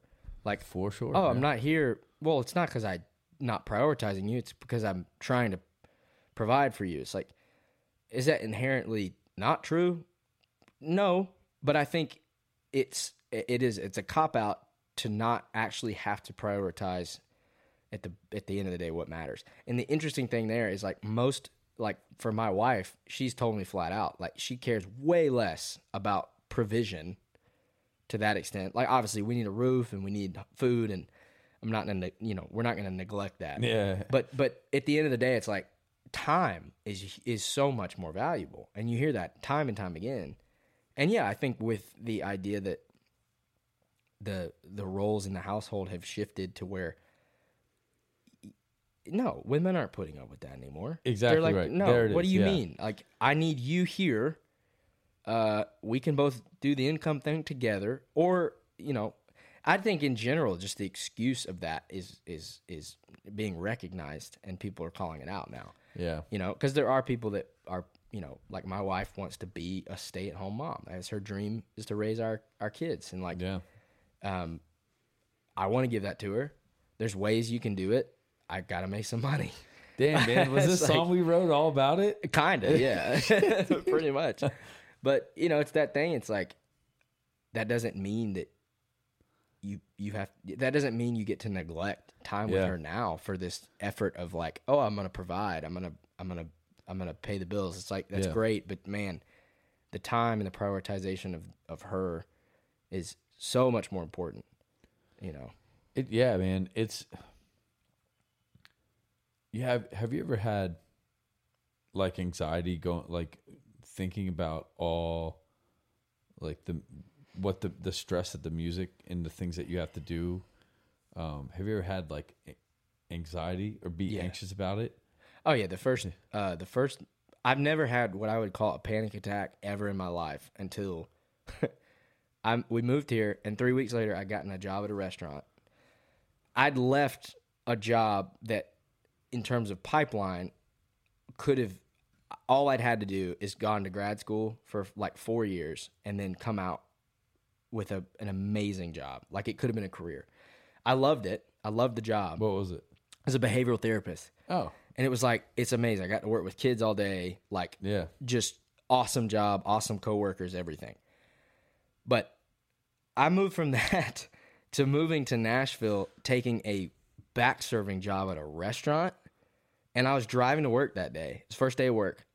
And it's a 15-minute drive. And I go, I'm driving to pour water at a restaurant in Nashville. And I literally like locked up. I didn't know what to do. Because it was like one of those moments where you finally realize, like, either you're a fool or this thing's going to work, or a bit of both, probably.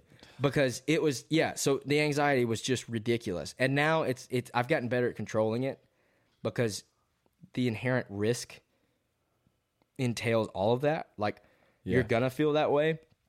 But the beauty is, you're also going to feel things nobody ever gets to feel, because they're not willing to take that risk. Like, it's twofold. You got to take both of them at the same time. You know, they're not going to go away, but man, you're going to experience things, and you're going to experience a way of life that people are going to look at you and go, you're crazy for that. But you're going to go, yeah, but this is so much fun, and it's so worth it, you know. But, dude, there's so much that two things. Have you ever smoked weed? No. Are you ever interested? I don't know if I was. So I got into, when I moved to town, the drinking culture here was wild, and I actually stopped drinking because it got, like, quickly. I have a very addictive personality. Oh, interesting. But what I would do is I would, to handle that anxiety, I started drinking. Oh, and it started off real easy. Yeah. Like, it was like, oh, I'm gonna have a beer after work. It's like, that's good. Oh, I'm gonna have 2 beers at this round. And then it's like, it grew and grew and grew and grew. And now it's like, I got to a point where I was like, this is a problem. And so I'm very fearful of anything I'm trying to word this, anything that alters my state of mind away from something I probably actually have to deal with. It's the best way to say it. So, like, for me, that was like, alcohol was serving as this, like, diversion tactic where I thought I was dealing with anxiety, but you're not dealing with any of it. You're just pushing it in this corner, and you're like, oh yeah, you're suppressing it. Yeah, we'll forget you for a little while. And so I'm very fearful of stuff like that, because my personality is so, like, it's such an addictive personality. I just feel like even if it started out like, oh, this is good, it would just get to some place of, like, it's not good. Like, that's where I would probably get with it. So I've never drank ever. Oh, that's so interesting. Never drank, and I never smoked up until about 5 months ago. You know, I had this. So I went to school. I'm not trying to brag or anything. Yeah. I want to just give you the backstory of why I thought this way. I went to school for biochemistry, and I love to understand, like, why or how we do something. Yeah. And drugs became a super just hot topic for me, because I was a sponsored skateboarder growing up when I was like 12, 13-ish, something like that. And then what do you see around there? Drinking, smoking, all this shit. And like older dudes. And I remember not knowing what it was. I was like, I don't know what you're doing. I see you doing it. Yeah. I don't understand what it is. Doing. I was like, I just don't like it. You look like you're looking dirty. You're looking gross. It makes you look stupid. I'm like, that's fine. I'll do this over here. And then I get to hockey, and I start playing, you know, with older guys. Yeah. My brother played, and so I kind of got like a really competitive spot. Same with baseball. Baseball and hockey, like, I would play with older guys, but with baseball, you didn't really have the same, like, dip use as you would in hockey. Like, in the locker room, you'd have still. Hockey is a very, very team oriented thing, because it's in the nature of the game. And it's very, the easiest thing, what our society has told us is that, how do you bond? Well, with alcohol. It's like, because you can't be comfortable enough with yourself, right? Where you can have a good time without it. Yep. And so, my mom, I'm very thankful for my mom because none of my parents, both my parents didn't really drink. They did at like family parties and stuff, but nothing like that. Yeah. And my mom would tell me stories like she would play it like if you want to, it's fine, but you don't like. This is how it really is, and I was like, oh shit, okay, yeah. And so when I saw them do it when I was like 14 or 15, they were like 17, 18. I'm like, it still doesn't interest me because it to me I was competitive and I wanted to play in the pros. Yep. And I was like, that's holding you back, like clearly. Yeah. Yeah. And so then I move on. I get hurt and I join the military. What else is in the military? Fucking drinking hard. And I'm like, well, clearly these guys don't have a fucking clue because there's how many fucking drunks in the military. Yeah, dude. And they use it as a coping mechanism. Absolutely. I'm like, this is not healthy. For the one class I know we all took in high school about psychology, it's like, this is not a healthy way to cope. Right. And so I do the military, and I actually do a lot. I do a lot of fitness stuff, like with CrossFit and stuff. And then that was a more healthier association with drinking that I saw. But then I go into college, and I'm just super interested in drugs. Now, how many bad stories have you heard about drinking? So many. Fucking ton. And it's legal, right? Tons. Yeah. It's legal. Don't get me started. And how many bad stories you hear with weed? I know. Real stories. Yeah. How many real stories? Like car crashes and stuff and medical liver cancer and zero. Yeah. All right. And you have to wonder, like, why is it? It's definitely a stigma thing, man. And like, despite, regardless of what you think about any of that, you have to acknowledge that the stigma is so hypocritical. Like, cigarettes. It just takes cigarettes. Like, cigarettes are everywhere.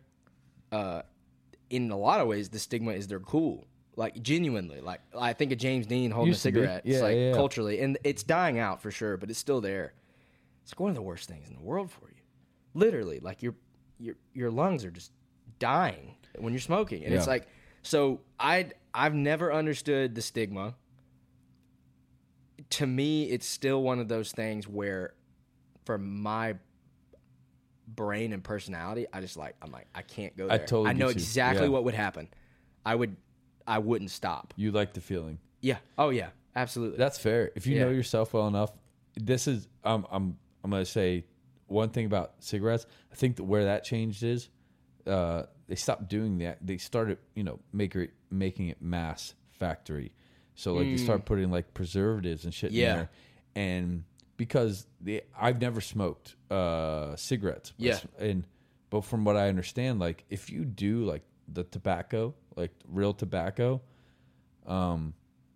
it's not necessarily bad for you. You get this nicotine high without like kind of gumming up your system. Yeah, all the tar and stuff is probably I like cigars. Now, cigars are good. They're rolled. Like, I don't know what's that much different about it.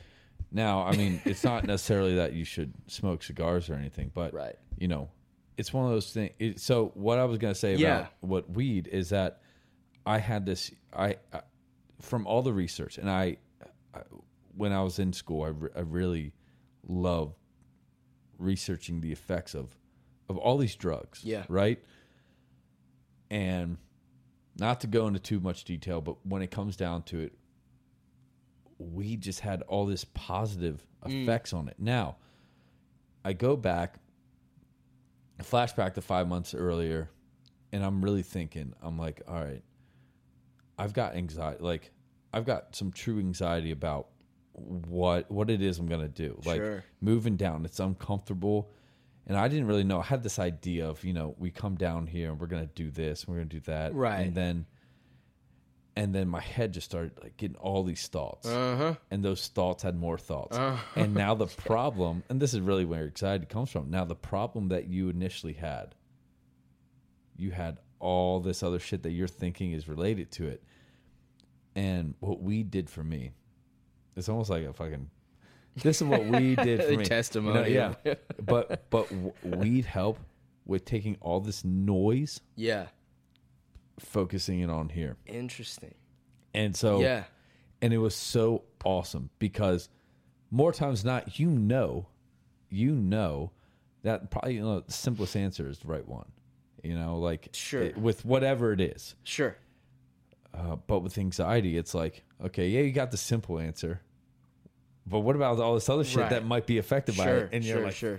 Yeah. So I went in, there was a period like when her and I would hang out more often, and it's fun to experience. It's just a different vibration of life. I'll say that. Like, it really helped me slow down that anxiety,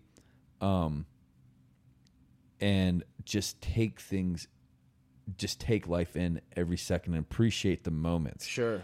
It's unreal. Do you feel like you really take in those moments?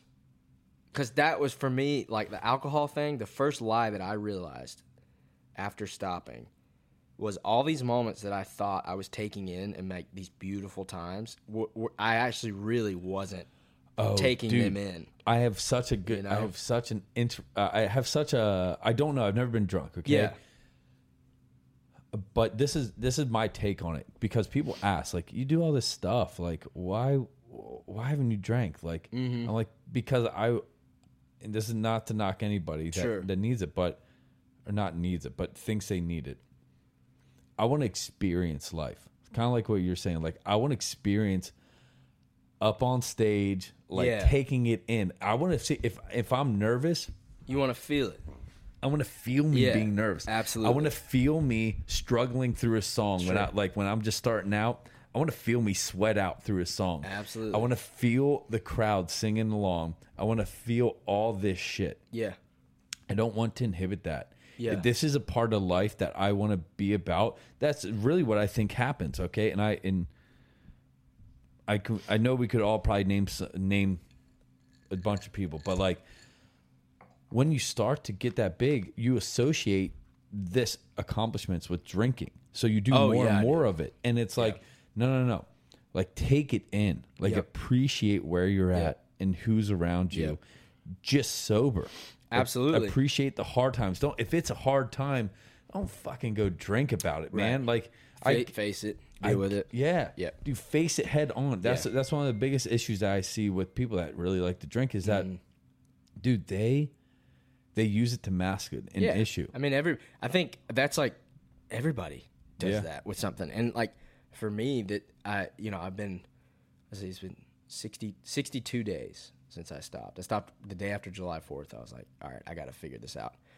And it's been crazy because like I had so much stuff that I had put in that corner for so long. Like, I'm talking probably 4 months of just stockpiling stuff that I'm not gonna deal with that today. Whatever. I'll have a beer. We'll be fine. And it's crazy how hard it is to actually have to sift through this stuff and like sit down and go, okay, this is what it is. Not what you think it is, not how you feel. Like, this is reality. But the beauty of it is you then experience reality every day. Period. You're experiencing real life. You're not experiencing an illusion of like, we had such a great time. It's like, did you have a great? That was an interesting thing. I hung out with a group of people the other night, and we were at a bar, and I got like the Busch non-alcoholic beers are pretty great. Oh, really? Because Busch is just water, anyways. Okay. So it's like they all taste the same. Yeah. But the non-alcoholics taste pretty much identical. Where'd you get this? This was at where were we? We were at. Don't sweat too much if you have to really think. Brew House, I think. Okay. Yeah. Because I've seen them. I just never tried it. They're fine. They're fine. I mean, if you don't, the only reason I'm drinking it is because I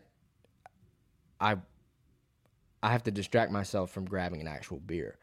So it's not. I don't think it's gonna be something where you're gonna be like, I love the taste of a malt beverage. It's like, no, you don't. Right. But it was wild because I sat there the whole night and I was like, all of these friends of mine who I really do love are thinking they're having a great time. And maybe they are. I don't want to be too judgmental or look down on them because I was sober. Like, I don't want to do that. But it was very telling to me, being sober, looking and going, what I would have thought was this amazing night full of great conversation and hang and like everything. If you were drunk. If I was buzzed or anything. It wasn't. There was like hardly anything actually talked about. There was hardly anything actually enjoyed mutually. There was a lot of nonsense. And sometimes that's fun. Like, I'm not going to treat it like it's not fun. But in terms of an actual real experience, it's like sorely lacking. And it really shocked me because I was kind of thinking in my head, like, nah, this is still going to be like a blast. And you're just going to be sitting over here missing out and you're going to have to suck it up. And I was like, oh, this is kind of not what I thought it was in my head. Like, I mean, really, wasn't. Kind of underwhelming, tremendously underwhelming. If you're sober and you're around a bunch of people that aren't, it's very telling of what it actually means to be intoxicated. It has nothing to do with the person that's intoxicated. I'm just talking like holistically, like what you think you're doing. Yeah. When you're intoxicated versus what's actually going on. Dude. It's like, it's pretty wild. I would, and again, I'll tell you, I'll never want you to experience anything that you don't want to. Sure. I've never been drunk or even drank anything, so I don't know the buzz that you get from that. Yeah.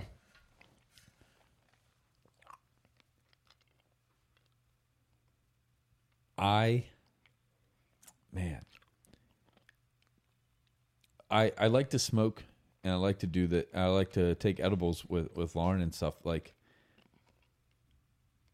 how do I want to say this? Only when I know what weed has helped me do is like take all the nonsense that we have as musicians, as artists, all the things you do, social media, booking shows, writing songs, learning songs, putting more out, like understanding you got to reply, you got to do this, you got to meet people, and just straighten it out. Sure. Okay. And and it's so funny because, I mean, like you said, you know yourself, like if you feel like you'd get addicted, I get it.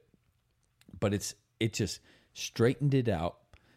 And now I feel like I have more time. I understand my time scheduling to like, okay, I'm going to focus on this. I'm going to block this out. Yeah. And then I have nothing to do. Like I'm dedicated. I'm disciplined to say like, this is the stopping point. Yeah. The rest of the day, I'm going to enjoy it. And it's so crazy. We can do it. We can enjoy life together, like high or not high. It doesn't matter. Sure. But like, it is so crazy how much you appreciate these little moments. Yeah. And when you're high, because no matter how disciplined you are to like, like, hey, this is stopping point. I'm going to live life with Lauren or like with your girlfriend or something, like take that time.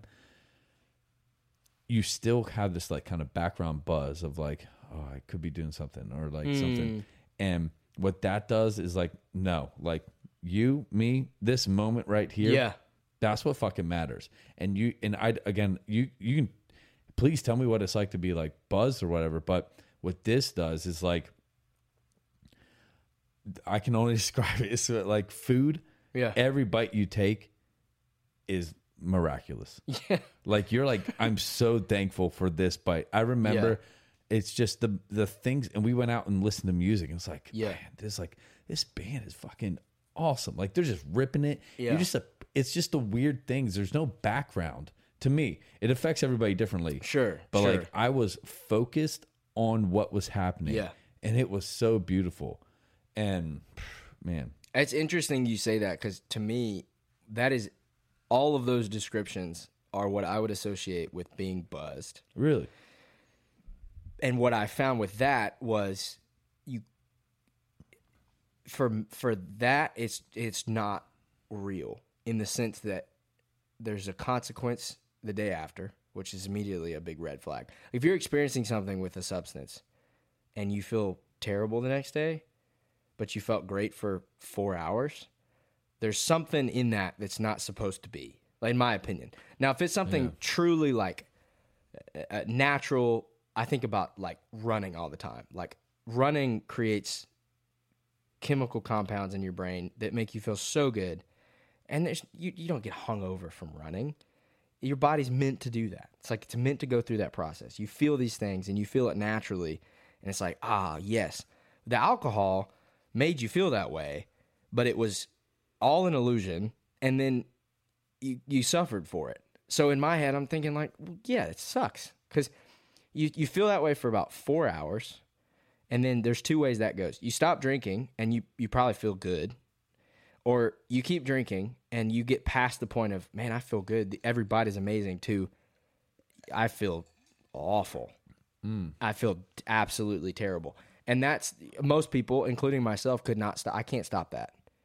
If I'm in, I'm in, and I go to a point where it's just like, yep, now we're incapacitated. I can't have a real conversation. That's a big thing for me, like, particularly as a believer. Like, I think my job, if you strip music away and everything, is to love people the best I can possibly love them. Oh, yeah. And a lot of times what that means for me is listening, sharing pain with somebody, putting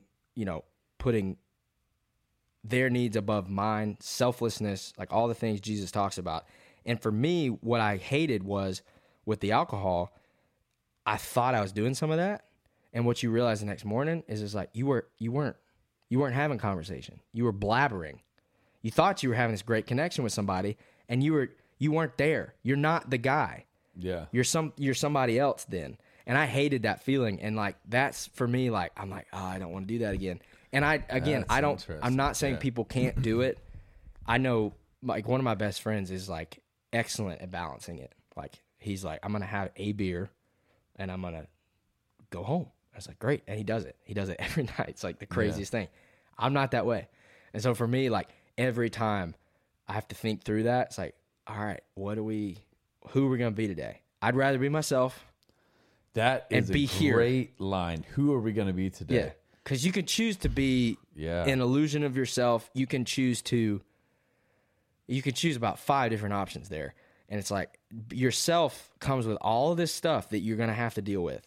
But it's worth it, because you're actually showing somebody, like, hi, this is Zach King.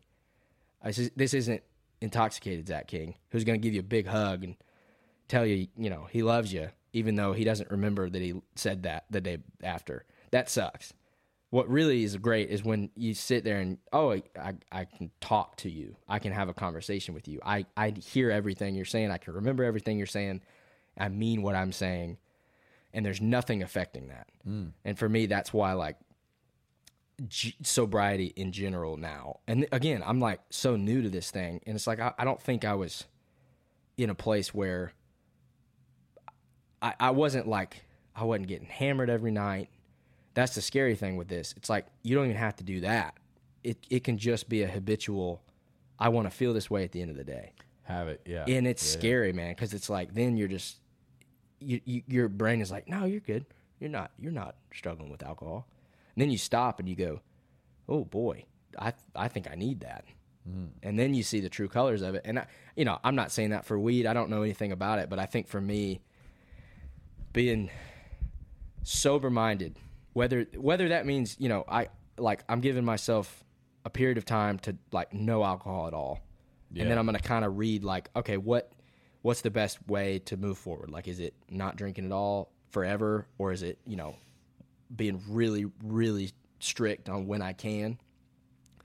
But through that, I want to be here. If I'm having a conversation with you, I want to be here. I don't want you to ever question, am I talking to Zach, or am I talking to a version of Zach that's that's not really here? I don't know, man. That's just like, that's where I'm at. Like, it is hard. It's a good place to actually, like, talk to yourself and be. Sure. Because it's not easy, and not a lot of people get there. I go in and out of it every day. It's like, it's very funny too, how even some of the people that we hold as high regard, or even friends, like, there's a lot of people out there that rely on a substance. Yeah. And we don't really know it because we don't see all of their life, but I think what it comes down to is, if they're relying on the substance, they don't like the life they live. Yeah, so there's something they don't want to, something you don't want to Yeah. address. I mean, everybody, I do that. It's like something you don't want to have to deal with. It's like, yeah, I mean, instead of actually dealing with something, you're killing it off. Yep. Like, that's the age-old thing. Like, it's a wild evaluation of the Cain and Abel story from Genesis, and it was basically like... Yeah, tell me about it. So, the way it was interpreted was like, Cain killing Abel is in every single one of us. So the whole story about that was God favored Abel's offerings. Yes. And then Cain wasn't kind of pulling his weight. And God was like, you need to do a little bit better job. Abel's doing really great. And instead of dealing with Cain's own progress, he kills Abel. So he kills off his competition, and his or the one that makes him look bad. Yes, his inherent accountability. Yeah. Like, okay. Instead of dealing with it, he kills it. And it's like, we do that every single day. I was like, that's crazy, because that's wildly true. And it's instead of me dealing with something for myself all the time, I'm killing it off. So it could look like I'm going to get buzzed enough to where I forget it. Okay, I killed it. I didn't actually deal with it. Or I'm going to put others down. I'm gonna kill them. That's exactly what I was going to say. Yeah, it's like, I'm going to kill them and not deal with my own stuff. And we do it all the time, and it's in us, and it's like, it's way harder to deal with your own stuff. It's like, it sucks, but you got to do it. It's because we have this image of ourselves, and it's really what I think, a lot of that, because you see that where like people get this ego where it's like, if somebody succeed, that somehow means something about you. Absolutely. And you see it all the time. Yeah. Dude, and when it's like, oh no, you're like, if you talk to yourself, you're like, okay, I'm actually just jealous. Absolutely. Yeah. If you're going to be real honest with yourself, it's like, that's just jealousy. Like what they're like, you should be happy for them. I've gone through a transition of where, this is a few years ago in the PA music world. Okay. Yeah. Like, or actually in the hockey world. First, I see my friends go, like, get signed, get drafted, or like do something cool, and I'm like, motherfuckers, like, you get you're jealous. But then I had a coach tell me, it's like, look, he's like, look, Shultz, you need to be happy for them, because like, he listed all these things. I'm like, fuck, that's so true. And the same thing happened in PA. When I was just starting. Again, I didn't know you get paid for gigs. I swear to God, I was doing open mics for a year and a half straight. I was just doing open mics. So true. Somebody asked me like, "Hey, do you want to do 3 hours, like $150?" I'm like, "What? I'm like, I can get paid?" Yeah. And so I remember, and then I was like, "Oh, this is the style." Okay, so then I start reaching out to other bands to play in between their breaks. Yeah. Okay, so I would be doing that. I was like, "Don't pay me. I just want to do so I can get a foot in the door." And then I would do the same for if I got in the door, I would do this. I would invite people that I see grinding. I was like, come play my breaks, meet this person. Yeah. And I would do it time and time again. And eventually, you could just see it. Like, people would start to get this jealousy about them. Of a lot of times it was me and my band. Yeah. Because I had no problem putting in this work when they were just like, angry about it, right? And man, I was like, and I had to tell some of them because I knew them personally. Some I'd never met, and they're still mad. They still talk shit about me. But some I knew, and I sat them down. I was like, look, man, there's enough love for all of us. Sure. It's not. This is my road. Sure. You have your own road. I'm gonna support your own road. Right. And it's the same like anywhere in life. It's like, man, stop thinking that their life has shit to do with yours. Absolutely. It's really this battle of like trying to be who you think you are or what you want to be, and knowing that you're probably not there yet, but getting mad, like, just accept it. Your time's going to come. Just appreciate, be happy for the other person. Yeah, man. Focus on your own. To go back to that, focus on your own altar to build. Yeah. Like, just you cannot concern yourself with other people. Now, building them up is amazing. And that, like, to truly build somebody up without jealousy is Yeah. so hard, especially if you're competitive and you want to succeed, especially in music. It's like the way this industry works. I mean, you could. Sometimes it's no rhyme or reason why this guy went and this guy didn't. It's like you have to sit with that. But I think it's just being able to say, I'm going to focus on my own stuff. I'm going to get better at what I can get better at. And every time somebody is around me that's doing it, whether better or not, I'm going to try my best to, like, again, champion them, put them above me. And it's so hard, man. It's hard once you it's hard at first, but after that, once you realize, like, fuck, man, that's awesome. I think it's hard at first. I don't think after a while. You think it kind of after a while you see like the beauty in it, because the way I think about it is like, especially in this, and I had to shift my focus on like how I'd be supporting it, but like your time, like it's just not your time yet. And when your time comes, for some reason, if you believe it in a higher power or whatever, the universe talking to you, like it's not your time, but when your time comes, you'll see why, because you probably took this time to perfect your craft in a way. That way, when you hit it, people are blown away. Sure. And it's not like it's not a, why are you here? It's you belong here. It's also like, you're only going to get that. You're only going to be able to go, you know, I'm ready for this if you spent the time focusing on what you can do. Not other people's shit. No, because then if that time comes, God forbid, and you're like here envious of somebody, it's like, well, dang, you blew your shot, buddy. Like, you're not getting that one back. Yep. And it's like, it's so true. And it's so important. And it's a lot easier to do when you feel good about yourself. And I've realized that you got to be careful with that, because I was like, for a while, I was like, oh, I'm complimenting people when I've had a good day. So like, okay, I have some success. Now I can compliment you. Or like, I've done this thing today. I feel good about this right now. Yeah, man, your music's great. But on days that I didn't have those things, I wouldn't do it. And so I have to question, like, am I actually... Your intentions. Yeah. Am I actually encouraging you? Or is it contingent upon the fact that I feel good? Yeah. Which I would say sometimes it is. And that's a problem, because that's not really...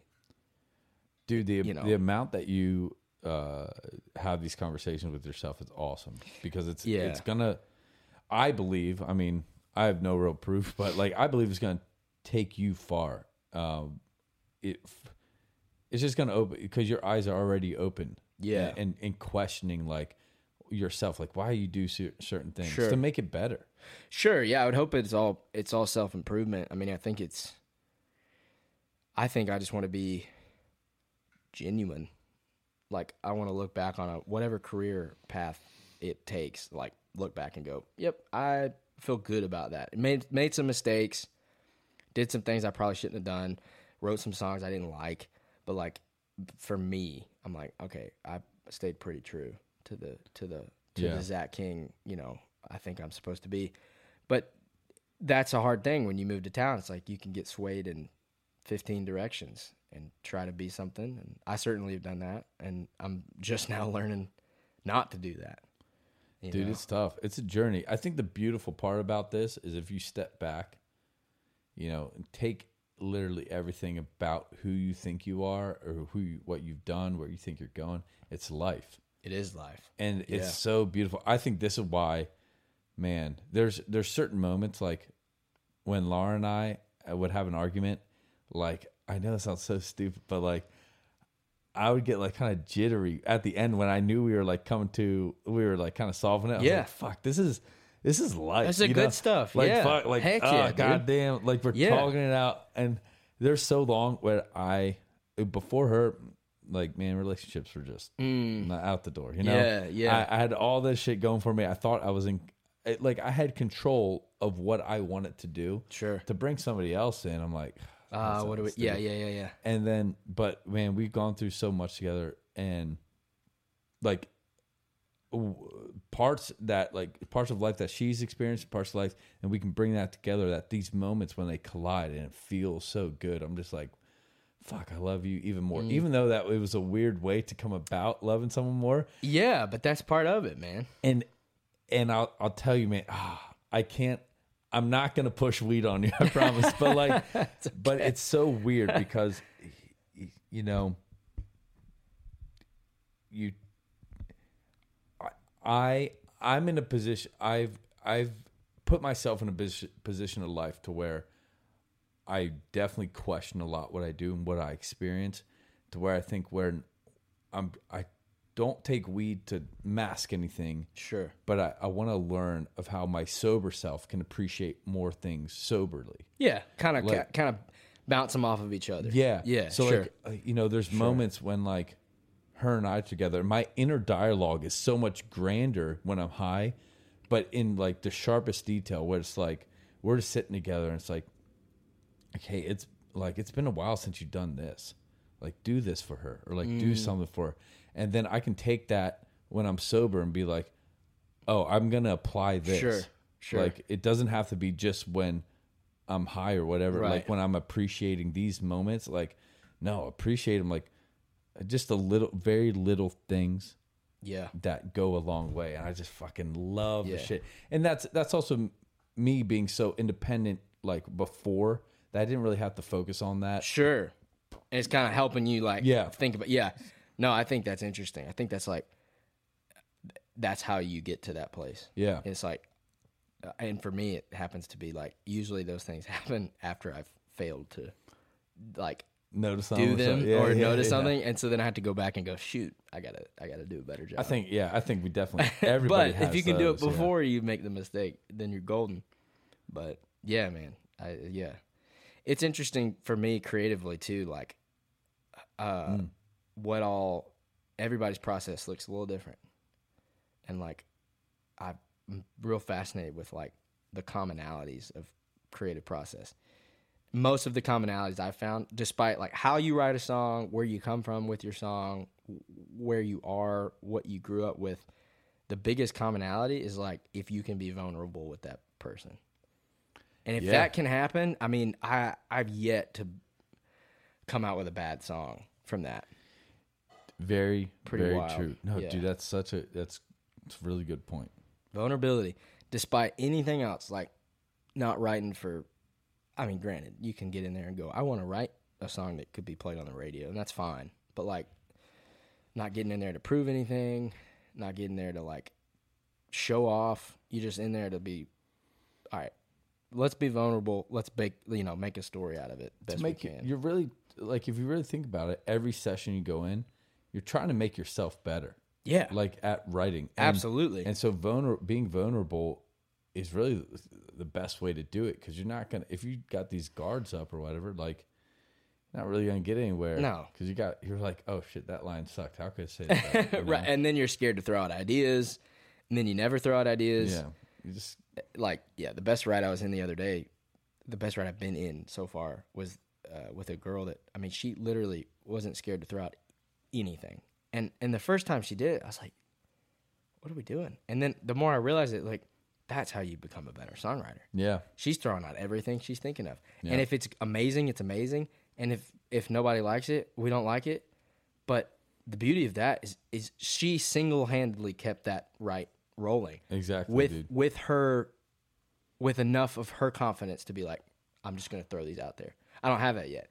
I got to build that confidence up to just, if I lay an egg with a phrase, so what? I threw it out there. Yep. You know, and hopefully the people you're writing with don't crucify you for it. No, dude, it's the biggest thing. Understanding, like, not only being vulnerable, but understanding that others are being vulnerable too. Yeah. So having that communication, the biggest problem that I've seen, or not necessarily a problem, but the biggest issue is that, like,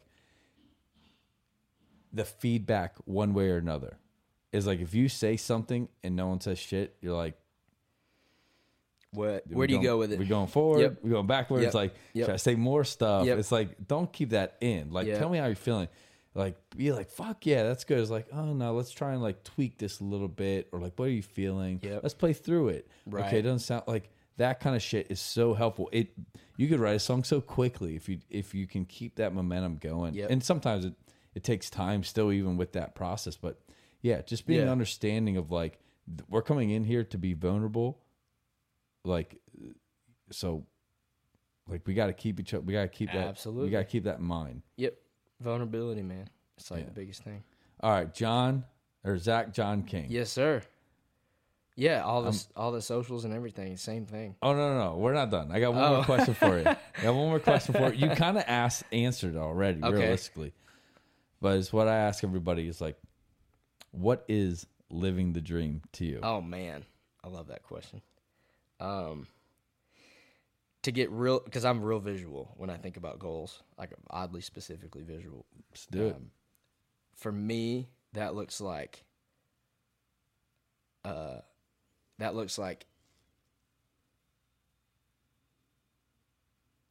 right, let me think about I think about it in such a weird way. I want to make sure people are like, what in the world is he talking about? Sorry, just in my mind, you went, I want to give you every detail. let me think through it. Okay, so I'm weird. I keep everything on a paper calendar. Oh, okay. Like it's just I like seeing the tactile, all of it together. Living the dream for me would look like my wife and I get up and we look at the calendar, and for 2 months there's tour dates on the calendar with off weeks sprinkled in, and I know that the bus will, I'll have a bus call at 5:30. I'll get on the bus. I'll go. I'll play shows for 3 weeks. Come back and see her. Sometimes she'll come out to me, play shows, and then we'll have, I get off tour. We have time at home. I come in and record a record, and then I'm back on the road. That's it for me. That constant, like, tour, off, recording, tour. Like, that's it. I love playing shows, so I'm not that person that's like, I can't stand tour. Like, I am dying for you to tell me that you've got to go on the road for, 180 days. It's like, sure. I'll do that right now. But, yeah, for me, the dream is, like, the balance and I have a really specific thing. So, like, each year my family goes on a beach trip. We've been doing it literally since I was born. And I call it a benchmark for me because it's the same trip every year, but life around it always changes. So it's a really cool way to look back and go, where am I in life? Because you can bounce it off of this consistent trip. So for me, that would look like we go to the beach, and I have rehearsals starting the next week, and then all fall I'm playing, and that's my full time. That would be awesome. But it's funny because I say all that, and then I know myself, and I know I'd get into that and give it a year. And if you asked me the same question, I'd probably have a totally different answer. You know what I mean? But yeah, right now that's what that looks like. On the road, time at home, recording, back on the road. Balanced. Ideally, I mean, if my wife could go, it'd be awesome. But let me tell you this: your wife can go whenever. I don't. Yeah. Because it's people. It's healthy to have that time apart too. It is, but yeah. People absolutely. always say it's like no, it's just everything comes at a cost. Yeah. So it's like you just have to. Okay, so what? Like, there's ways around it. Some people just don't want. They want to have that time apart, but there's truly a way. Like, there's no reason why your wife can't go on. Right. The road. Right. Like, it's right. It'd be a matter if she would or she wanted. Everything's just an expense that you got to account for on the road. Yeah. But yeah, and if she would want to. Yeah, I don't know. So it sounds like, and it sounds like you living the dreams. You would be having these like reoccurring systems of success to where they're reliable and almost like there's a consistency about it. Yes. To where you can go back to the well and know tomorrow. And for the next days, you're gonna still have this. You're still gonna have this work and this consistency about your life that you can appreciate the time off work and not have to worry. Yes. And that might be flawed, man, because there's no right answer. Yeah, but the best feeling in the world for me is like I have Saturdays off, so like I don't write on Saturdays. I watch college football, and now, and then I hang out with like my wife and our friends. Yeah. The best feeling in the world is a Saturday after a super busy week of great rides and working myself to the bone. That's like the best feeling in the world. That reflection time. Yes. And it's even better if the week following is that busy. But sitting in the middle of that is the best feeling in the world. Because it's if I had nothing the next week, I would be worried. And if I had nothing the week prior, I would feel lazy. Yep. So if I have both, that symbolic Saturday or whatever time you're sitting alone, it's like, yeah, I can actually relax because I feel in a sense of accomplishment enough to warrant stopping. That's a big thing for me. Like, I have to leverage when to stop. So like today, I'll probably have dinner instead of going out because we got a write done and we did a podcast. Yeah. So like having that being like, this is enough. Those are my 2 tokens. Don't got to do it all. I don't think day. so. Just, and we'll figure out if that works or not. But for tonight specifically, like I think that's what I'm going to prioritize. Yeah. But yeah. Zach, I really, truly appreciate you taking like the time to hang and write. Heck yeah. And take all this time from your day. And no, dude, I love getting to know you, man. And I think likewise. I love your style. Thank you. Yeah, Zach John King on all socials. Yeah, man. And dude, once again thank you for coming on, and this was a blast. And I hope to see you again soon, brother. Oh yeah, real soon. Thank you, dog. That was good. That was, man. That was fun. Good conversation.